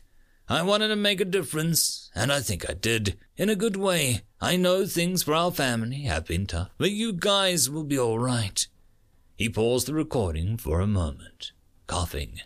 "Podlings, listen to Mftala and Plemental. Be good podlings. Be brave. Be smart. Be strong. Be clever. Grow up and be good, Tulkens. Grow up and take good care of your brood mummies. They love you with all their hearts," Kalbeck said. He paused it again to control his emotions. He felt tired, like just making the recording was exhausting. "Grow up to be strong and clever and brave and kind. Grow up to love and laugh. Live free, podlings. Mftala and Plemental, you were the best brood mummies ever. Nobody ever had brood mummies who loved them as much as you love me. When Mom and Dad died, when my siblings died, you made me feel like someone still loved me. I love all of you, and I'm sorry that I can't come home. Podlings, take care of your brood mummies, and I love you." Kalbeck took a deep breath, as deep as he could. "End recording." "I am a Tulken Marine," he said softly to himself. "I cannot be beaten, not by metal, not by flesh. I may die, but I live on within the core, even if I am defeated. The core. Tulken cannot be beaten." He raised his head inside his helmet and stared at his black faceplate. He blinked for a moment, trying to get the visor to come online before he realized it was dead. He managed to chin the release on the faceplate cracked open. He gulped the thick, foul-tasting air, the metallic taste overlaying scorched meat and something thick and cloying. The crack wasn't wide. The visor just jammed, reacting. He could still see. The city was suddenly burning around him, the orange lighting up the clouds in the sky. Lightning, orange and blue flickered in the clouds. Ash was drifting down, settling on everything, giving it a grayish-black hue. "Where am I?" appeared on his retinal display. "What hit me?" "Triple D, is that you?" he gasped. "Think so. What happened?" 222 asked. "We landed bad," Kalbeck said. "Clamcell jammed. Help," 222 said. "Sorry, buddy, I can't help," Kalbeck said. He coughed, hacked, and spit out saliva, blood, and ash. "Suit offline. You okay?" "Better than the other guy," Kalbeck said. He laughed and groaned as it caused sharp pains in his spine at the top of his shoulders. "We in combat?" "No, just kind of laying around." Kalbeck had never understood the dark humor so many of the other guys had, but he was getting it now. The realization of why he was understanding the black humor, the dark comedy of the situation, made him laugh, then groan at the pain. "Gonna try pop the shell," 222 said. "Luck, buddy," Kalbeck said. "You aren't alone, Marine. I'm here with you." "Thanks, I need that right now," Kalbeck said. "Almost." "Open manted protective housing," Kalbeck coughed. The suit shuddered for a moment. A grinding came from behind, and for a split second the pain roared up and down his spine. He gasped, but he didn't scream, as blackness took him. 222 saw the clamshell open slightly before the flatware motor's gears stripped out. He pulled a spreader out of the tool rack and attached it. He kept getting dizzy. Both of his antennae had broken off at the base, and his skull hurt. The only reason he had both eyes was he had been wearing his helmet. The eyepieces on the helmet cracked. Even so, both of his sensitive blade arms were still in the armor access ports. They'd snapped free when they'd hit the ground. The air was sweet to 222, a.k.a. Triple Juice, a.k.a. Triple D, flowing in through the small gap. He got the spreader locked in and began cranking on the ratchet to slowly open it. The wall steel crumbled and 222 stared at it. He picked up some of it and gripped it in his hands and twisted it. It broke apart like carbonized circuit board, like wood pulled from a fire. 222 got a hammer and broke off enough chunks of the armor to see his next problem. He was trapped by a chunk of ferrocrete. Sighing, he kept using the hammer, pausing to take a break now and then while he panted. He hit his O2 supply twice and got back to work. Finally, he had a hole big enough to wiggle through. It took a minute. He had to leave his Magak rifle behind and pull it out through one footpad, but he managed to climb out. The night was full of electromagnetic screaming, full howling particles. The infrared and ultraviolet spectrum was a howling rainbow of screaming chaos around him. He was suddenly, insanely glad his antennae were broken off. He'd been nearly blind. "Kelvek!" He moved up onto the helmet of his Marine and looked around. "Kelvek!" They were only a little ways away from the lake. Destroyed super-heavy war mech and half in the lake, half out, and a dismembered human was scattered around. There were weapons crates for Terran Army Heavy Infantry Assault Platoon weapons squad around them, all of them reading green. There were 14 telecom lines still active under the road. Broadcast power systems were fluctuating badly. Major power arteries below the ground were still active. It was raining ash. Complex molecular particle chains with moderate radioactivity, vaporized metal, carbonized flesh, and other debris uptake from the detonation of atomic weaponry. 222 shut the opaque shields on his eyes for a moment, steadying himself. "Kelvek," he tried again. No answer. He looked down and his heart sank. The Talca Marine's legs were driven into the ground. One was nearly 12 feet away, and 222's brain computed the angle of descent from the hole in the building to the craters and knew that the Marine had cartwheeled in. His left leg had hit first, slamming deep into the ground and breaking off at the knee. That made 222 give an electronic equivalent of a frown. He hustled over to the leg, looking at the armor. He reached out and grabbed a piece, pulling, and it broke off in his hand. He hurried back to the Talca Marine, holding tight on his Magak rifle and looking around. Deep in the bush, he thought to himself, scurrying around the front again. Kelvek had 2-inch steel rebar sticking out of his torso. Pinkish kinetic absorption fluid had oozed out of the cracked hole, the edges bent outwards, looking like a watery blood. The Talcan himself had his eyes closed, and 222 felt a rush of relief when he saw the Talcan's whiskers tremble and nostrils flare as he inhaled slowly. "Marine Corps tough," he thought, checking the Talcan's leg stump. The suit had auto-sealed it, so that was good. One arm was bent badly, but still attached. The situation was bad, but 222 was a Marine Corps tactical engineer, and bad was when he did his best work. 222 managed to get the suit's diagnostic port open by banging on it with a hammer, then plugged in a cable. He ran from the armor to the port at the back of the war steel data link that wrapped around the back of his head. He let his fingers run over the surface of his data link. It felt pebbly, granular. He filed that information away. The armor had taken a beating. The wall steel had failed. The laminate had been compromised. The reactor had gone into shutdown, and it was running off of batteries. Communications were out. All of the systems except the battlefield recording and emergency medical were offline. The nanites had their hands full, keeping the Talcan from dying from his injuries. "Triple D's got you, Kelvek." The Mantis flashed over his head, then turned and looked at what was pretty much a gift from the gods. The war mech. The human obviously didn't need it anymore. Sure, its legs were broken at the upper thighs. The cockpit had been peeled open, but 222 could see sparks shooting out from the damaged circuitry. Faintly hear the whining of servos and actuators on standby. 222 turned back to the unconscious Talcan and patted his nose. "I got you." He scurried over to the bounty that was a dead war mech.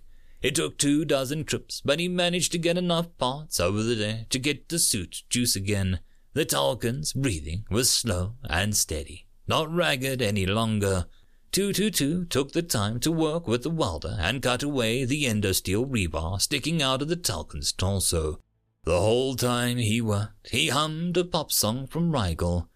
"My chubby little duck's a pretty duck," he hummed as he used the hammer to break away the ferrocrete behind the Tulkun's armor, glossy feathers and pretty big. He used the torch to cut the bar away from the back. Little waddling walk and such a cute webbed feet used to come along to pull the Tulkun straight, singing pretty in the morning, noon, and night. 222 went and dug the leg out of the ground and carried it over to tie it to the opposite leg with a length of fiber optic cable taken from the dead Warmech. "He's the prettiest duck you've ever had in sight." 222 was inside the Warmech's chassis, metering the output of the secondary reactor, when one of the proximity alarms that he'd set up began to ping. He climbed out quickly but quietly, his Magak rifle held tight, exiting out the maintenance hatch in the upper shoulder of the mech. "Hey, Sergeant, check it out," a voice over the radio said. "Someone dropped some infantry snack packs. Check 'em out, see whose they are." The voice was experienced, gruff. "Someone check that Tulkun Marine, see if the tough little bastard's alive." 222 pulled out a glow stick, breaking it across his abdomen, and waved it. The sun wasn't quite up, just a sullen band of ochre on the horizon, and he didn't want to take the chance of someone's reflex trigger splashing him across the mech's armor. "Sergeant, I got a mounted engineer," one said. "Yeah, Sergeant, he's alive. Tough little fricker," another said. One of the Terran troops, big and bulky in his powered armor, moved up and looked at 222. "You've had an exciting day," the Terran said. "Tell me about it," 222 said. "My Marine needs a hospital. Can you evac?" "Yeah, we've got an ambulance from 2nd Armor running casualties to a striker base about 30 miles out," the Terran said. 222 felt relief fill him. Screams watched as they carried the Tulkun Marine in. His leg had been amputated just below the hip. His other leg was nothing but a shattered bone. He had a broken spine, compromised spinal cord, and massive internal organ damage, mostly centered around a piece of endosteel that was still driven through his torso. He was pretty much running off nanites and stubbornness. She looked at the battered and injured Green Mantid, still in combat armor, hanging on the wall and watching. The little greenie saw her looking and flashed, "Never leave one behind." Screams nodded, stepped into the steri field, and went to work. Muckstead froze the playback and leaned back, sighing. The Terrans and the other Tulkun in the tent all shook their heads. "Now we know," one of the Rigelians said. "Which means now we know who to frickin' kill," one of the Terrans growled, his eyes a hot amber. "You're all going to leave command up to me during this, aren't you?" Muckstead complained. "You're the ranking striker on the striker base," the Black Mantid, wearing a beret and carrying a rifle, said, rubbing his wings in a form of a shrug. "This is your show." "Gee, thanks," Muckstead said. "Let's put our heads together and figure out how to work this out." "That kid survive?" a Janadad with only 3 legs asked. Muckstead nodded. "Barely. The war's over for him. His Mantid survived too. But until he gets implants, war's over for him too." Muckstead looked at the maps on the table. "It's still on for us. Let's figure this out." Outside, a bright white flash lit up the horizon as someone cracked off another atomic. The war went on. End of chapter. Chapter 250, Hessler. Muckstead glanced at his control board as light went from amber to red and started flashing. He turned his head as if it would matter and called out behind him to his comm officer. "You reading that?" "I see it," popping beacon query. "Technician, 3rd Class Kepler said." The light went from amber to green on his board. "It's 9-3 Con, 33 Mantid Rangers, coming in with 8. Send one forward to be recognized," Muckstead stated. There was a silence for a moment. "Captain, freeze your soul, Terran Army," a soft, whispering voice said, relayed from one of the Marine dismount strikers in the back of Muckstead. 7 to come forward." "Do you have any blueberry juice?" the striker, Private Jacob, asked. "No, we traded it for a handful of sandcastle pictures," the Mantid answered. The day's query word, Blueberry, had been answered with the day's password, Sandcastle, and Muckstead felt himself relaxed. "Count them in," Jacob said. "Recovering drones now, 973 stated. 90 seconds to recovery." "Boss, the captain is coming up to the cockpit," Jacob warned. "His team's daddy's aboard." "Thanks." Muckstead opened his face shield, his whiskers twitching at the sudden cold that flooded in. The Striker orbit pair, in reference to Muckstead having to pull a pair flat spin recovery during an unpowered re-entry, was silent, cold, nothing more than a chunk of dead metal to anyone passing by. He could see the snow drifting down outside. It was only late summer, early autumn on the planet, but there was so much dust and debris in the atmosphere that what the humans called nuclear winter had set in. It had started snowing the night before. The Black Mantid, almost 3 foot tall, moved in silently, a Magak rifle in its hands and a weapon's harness on its thorax. The Black Chiton was covered in a light drift of snow, and it took a second for Muckstead to realize that it was actually some kind of spray-on white stuff to camouflage the Black Mantid. He had on a black beret and looked dangerously competent to Muckstead. "I didn't think they were letting you off for the firebase, Boop," the Mantid said. Muckstead snorted. "I'm not an officer, despite everyone's attempts to make me one," he said. The Black Mantid pulled out a pack of Trianidad cigarettes, tapping it against one blade arm. "Want one?" "Sure. What's it gonna do? Kill me faster?" Muckstead snorted. "Eight aboard," Jacob said, as the Mantid led to and passed Muckstead one. "How's it look out there?" Muckstead asked. They were 80 miles into enemy territory. The lines were starting to shake. The fighting in orbit and in the system was still going on, obviously intense, since explosions could still be seen in the night sky. But it was planetside that Muckstead was worried about, and his own little section just outside a major population center, to be specific. "Crappy," the Black Mantid Freeze said, shivering slightly. "Us Mantids, we aren't fans of frozen oxidation." "Well, Ricky, if you can't take a joke," Muckstead said, exhaling smoke at his view screen. "We aren't taking off yet?" Freeze asked, looking out the smart glass armor glass windshield. "Nope. Making sure of something," Muckstead said. He put his hand on the side of his helmet out of habit. "Jacob, our 2 surprises ready." "On the door guns, sir," Jacob said. "Surprises?" the Mantid asked.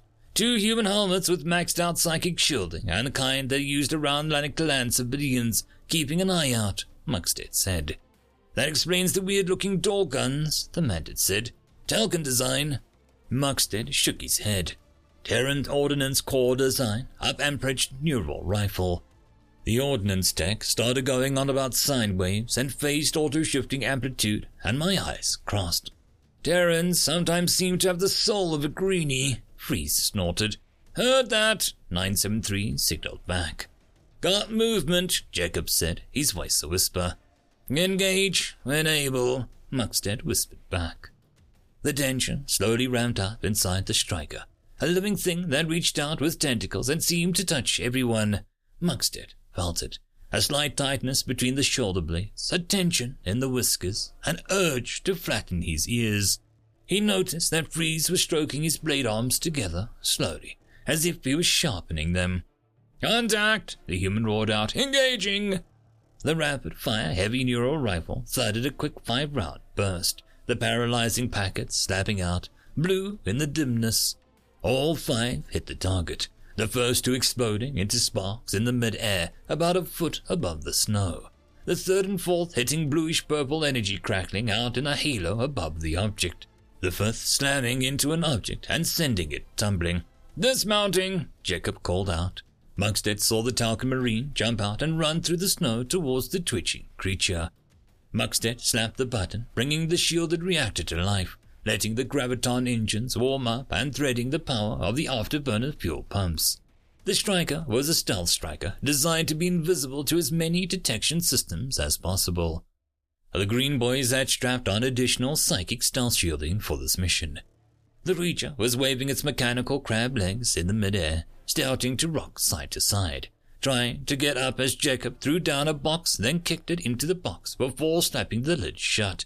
He grabbed the handle and ran for the Striker. "Contact! Multiple contacts engaging!" the Terran roared out. Muckstead lifted off, the graviton engines humming and as his instruments going live. There was little static on his smart screen from the heavy metal in the snowflakes, but his brain easily compensated for it. He shifted the half-finished cigarette in his mouth to hold onto the butt with his teeth.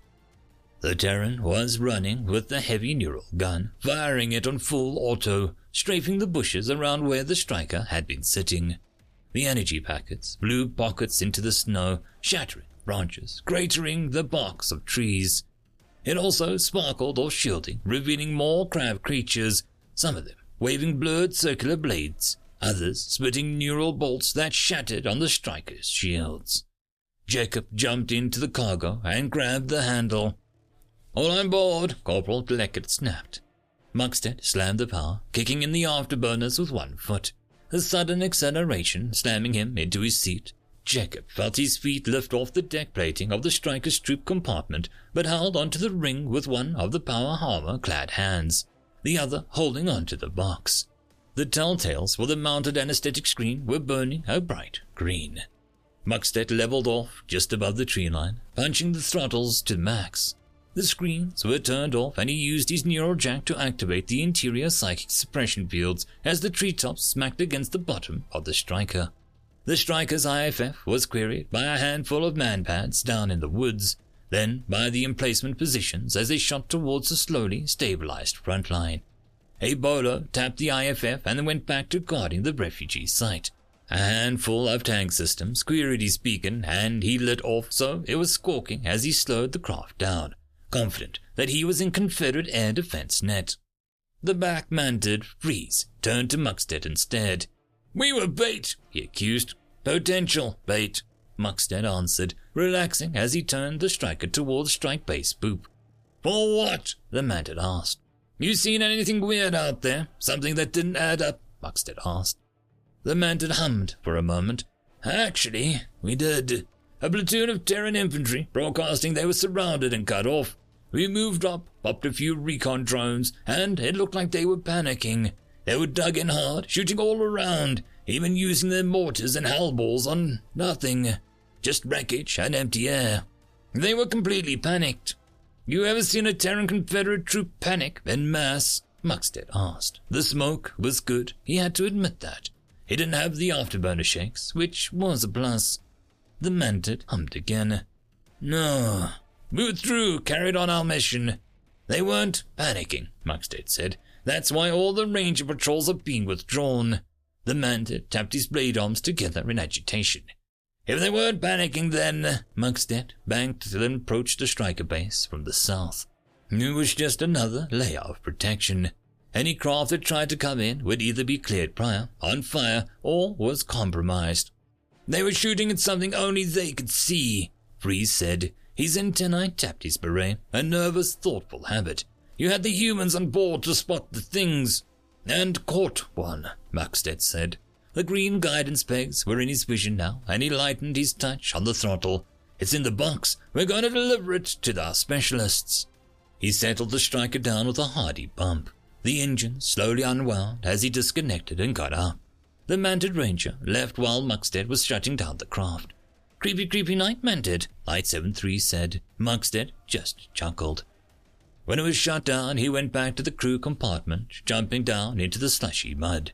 He followed Jacob, who was carrying the box as they walked towards the tent where military intelligence was bunkered down. He dropped the dead cigarette butt into an empty can as he followed the striker. One of the Terran infantry suddenly whirled around on Jacob, his hand dropping to his pistol. "What did you just call my baby sister, Fuzzy?" he growled. His eyes were burning red with the other 4 Terrans that were standing with him, slowly turning to look at the Tulkun, their eyes bright red. Jacob stopped, his mouth working silently. Muckstead stepped forward, pointing at the box. "Psionic prisoner, soldier. Don't fight it, fight for it."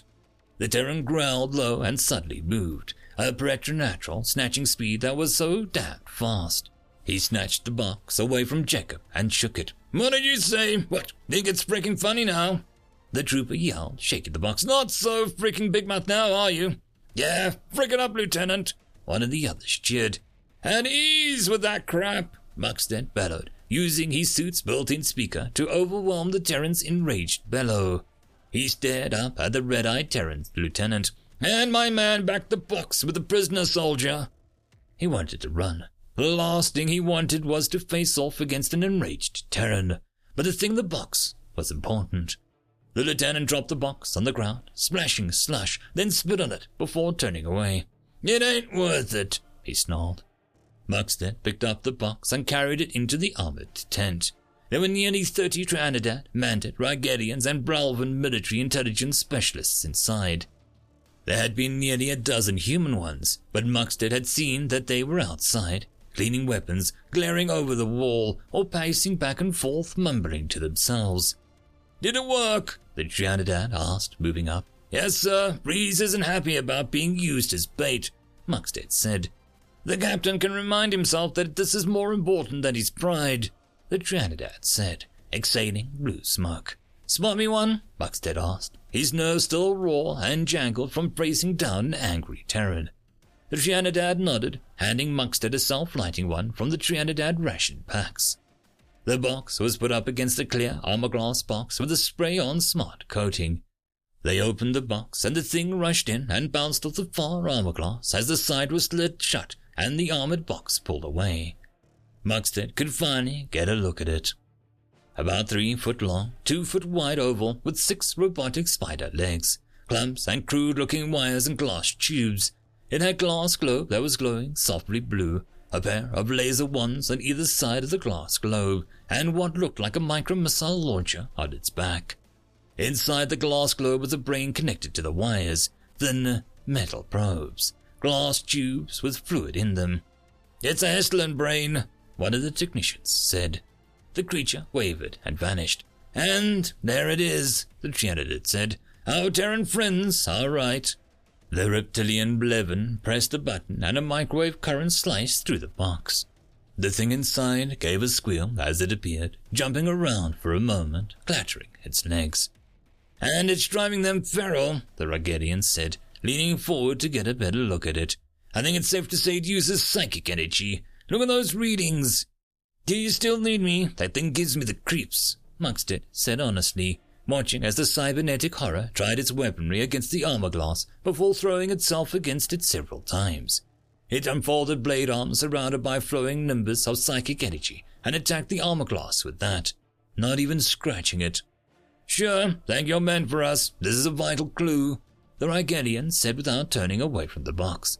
"See those fluid-filled tubes in the back? They're pumping that liquid into cerebral tissue now that it's using psychic energy on the blade arms," she said as her compatriots and Muxted left the tent, exhaling smoke into the snowy air. Outside he found Jacob being lifted up into a hug by the Terran lieutenant who'd confronted him. "I always liked you fuzzy guys," the Terran said, setting Jacob down and patting him on the head hard enough to make the Talcan's knees buckle slightly. "Good job snatching one of the Gunigugus." "Thank you, sir," Jacob said. My striker leader is coming." "Carry on then, Private," the Terran officer said, turning back to his men. "All right, let's coordinate and do the sweep." Jacob moved over to Muxted. He was apologized for thinking the voice in the box was me. "They can hear them," Muxted said softly. "They can see them and hear them, but nobody else can. That has to be making them crazy." The Terrans that he could see all had red eyes. He moved over and climbed up onto the stack of empty ammo boxes, watching the mechanics go over his striker. After a few minutes, he noticed that there were 3 groups of humans moving on the perimeter of the striker base, moving slowly, weapons held ready. There were 3 other groups moving in a circle counter to the perimeter group, a 3rd group moving counter to the inner group, and a 4th group that was sitting around watching the interior. "What are they doing?" Muxted asked Jacob. "I don't know," the Marine answered honestly. "There's Relvax." "Relvax!" Muxted nodded as one armed Marine climbed up next to him. "Know what the humans are doing?" Relvax nodded. "They've been seeing things all morning, claiming that there's something lurking around inside Striker Base Boop. Looks like a standard sweep pattern." "You think there's something in the base with us?" Jacob asked softly, looking around. Relvax shrugged. "I don't know. Maybe it has to do with them going crazy." Muxted shook his head. "No, I think—" "Bag out!" one of the Terrans ordered, throwing a grenade over the gap between the cargo containers. The grenade went off midair, and Muxted knew that the Terran had cooked it by pulling the pin, loosening his grip on the lever so that the striker would hit the fuse, then throwing it after the fuse had burned for a second or two. The screaming was loud, echoed, and piercing. Muxted, Ralvex, and Jacob all clamped their hands to their heads as the scream. A tall figure, clad in iridescent robe and hovering on a disk of bluish energy, reeled away from where it had been partially hidden by the cargo containers. It lost its footing on the disk, covering its large white eyes with two hands, screaming. Before it could recover, there was a pair of Terrans on it, grabbing it. Poof! Held out, and the Terrans roared in rage even as the air rippled around them with unseen force. 3 Terrans were knocked down, crates went flying, and a Terran wearing a power-loaded frame turned and grabbed a crate of anti-armor missiles. They had been trying to hold onto it, trying to pin it, but the second swoop, and they bellowed wordless, meaningless audio aggression, and shifted the grips even as 2 more Terrans grabbed it. A second ripple made the Terrans' flesh ripple as their armor shattered and flew away. Blood flowed from the Terrans' noses, out of the grinning mouths as they held onto the parts that they had in their hands and tensed. 1 Terran grabbed the creature's facial tentacles, another sunk his hands into the top of the head from behind. The third swoop sounded, just as all the Terrans, grinning at each other, pulled in opposite directions. The arms and legs came off in a spray of purple gore. The tentacles tore off into Terran's hands, revealing a cavernous mouth full of rings of sharp teeth. The one holding onto the top of the head tore the flesh from the skull. It collapsed to the ground, and Muxted jumped up from where he'd fallen in the slush, running towards the Terrans as they roared in anger and began stomping on the corpse. The ones with the limbs throwing them on the body. "Stop! Stop! We need it for intel!" Muxted yelled out as the 2 of them pulled out their pistols and started firing into the corpse, yelling that was what the corpse got for being a sneak. They stopped, turning to stare at him, and it felt like the heat of a roaring fire rushing over him. "We need to get intel from the body," he said, pointing at the medical tent. "Take it in there. 2 of you stand guard." Muxted watched as the Terran, still growling, picked up and carried the body into the medical tent. Ralvex moved beside him, cradling his cyber arm and rubbing his forearm. "Looks like they were right," Ralvex said. "Guess someone was sneaking around." For a second, Muxted had an overwhelming urge to smack the Marine. End of chapter. And that, my friends, concludes this video. I hope that you enjoyed, and if you do, please consider supporting the author, even by popping over and leaving a thumbs up or a nice comment, just to show your appreciation for the story. However, if you wish to support this channel, there are links down below which will help immensely. I will see you all in the next one, and until then, I hope that you have a fantastic day. Cheers.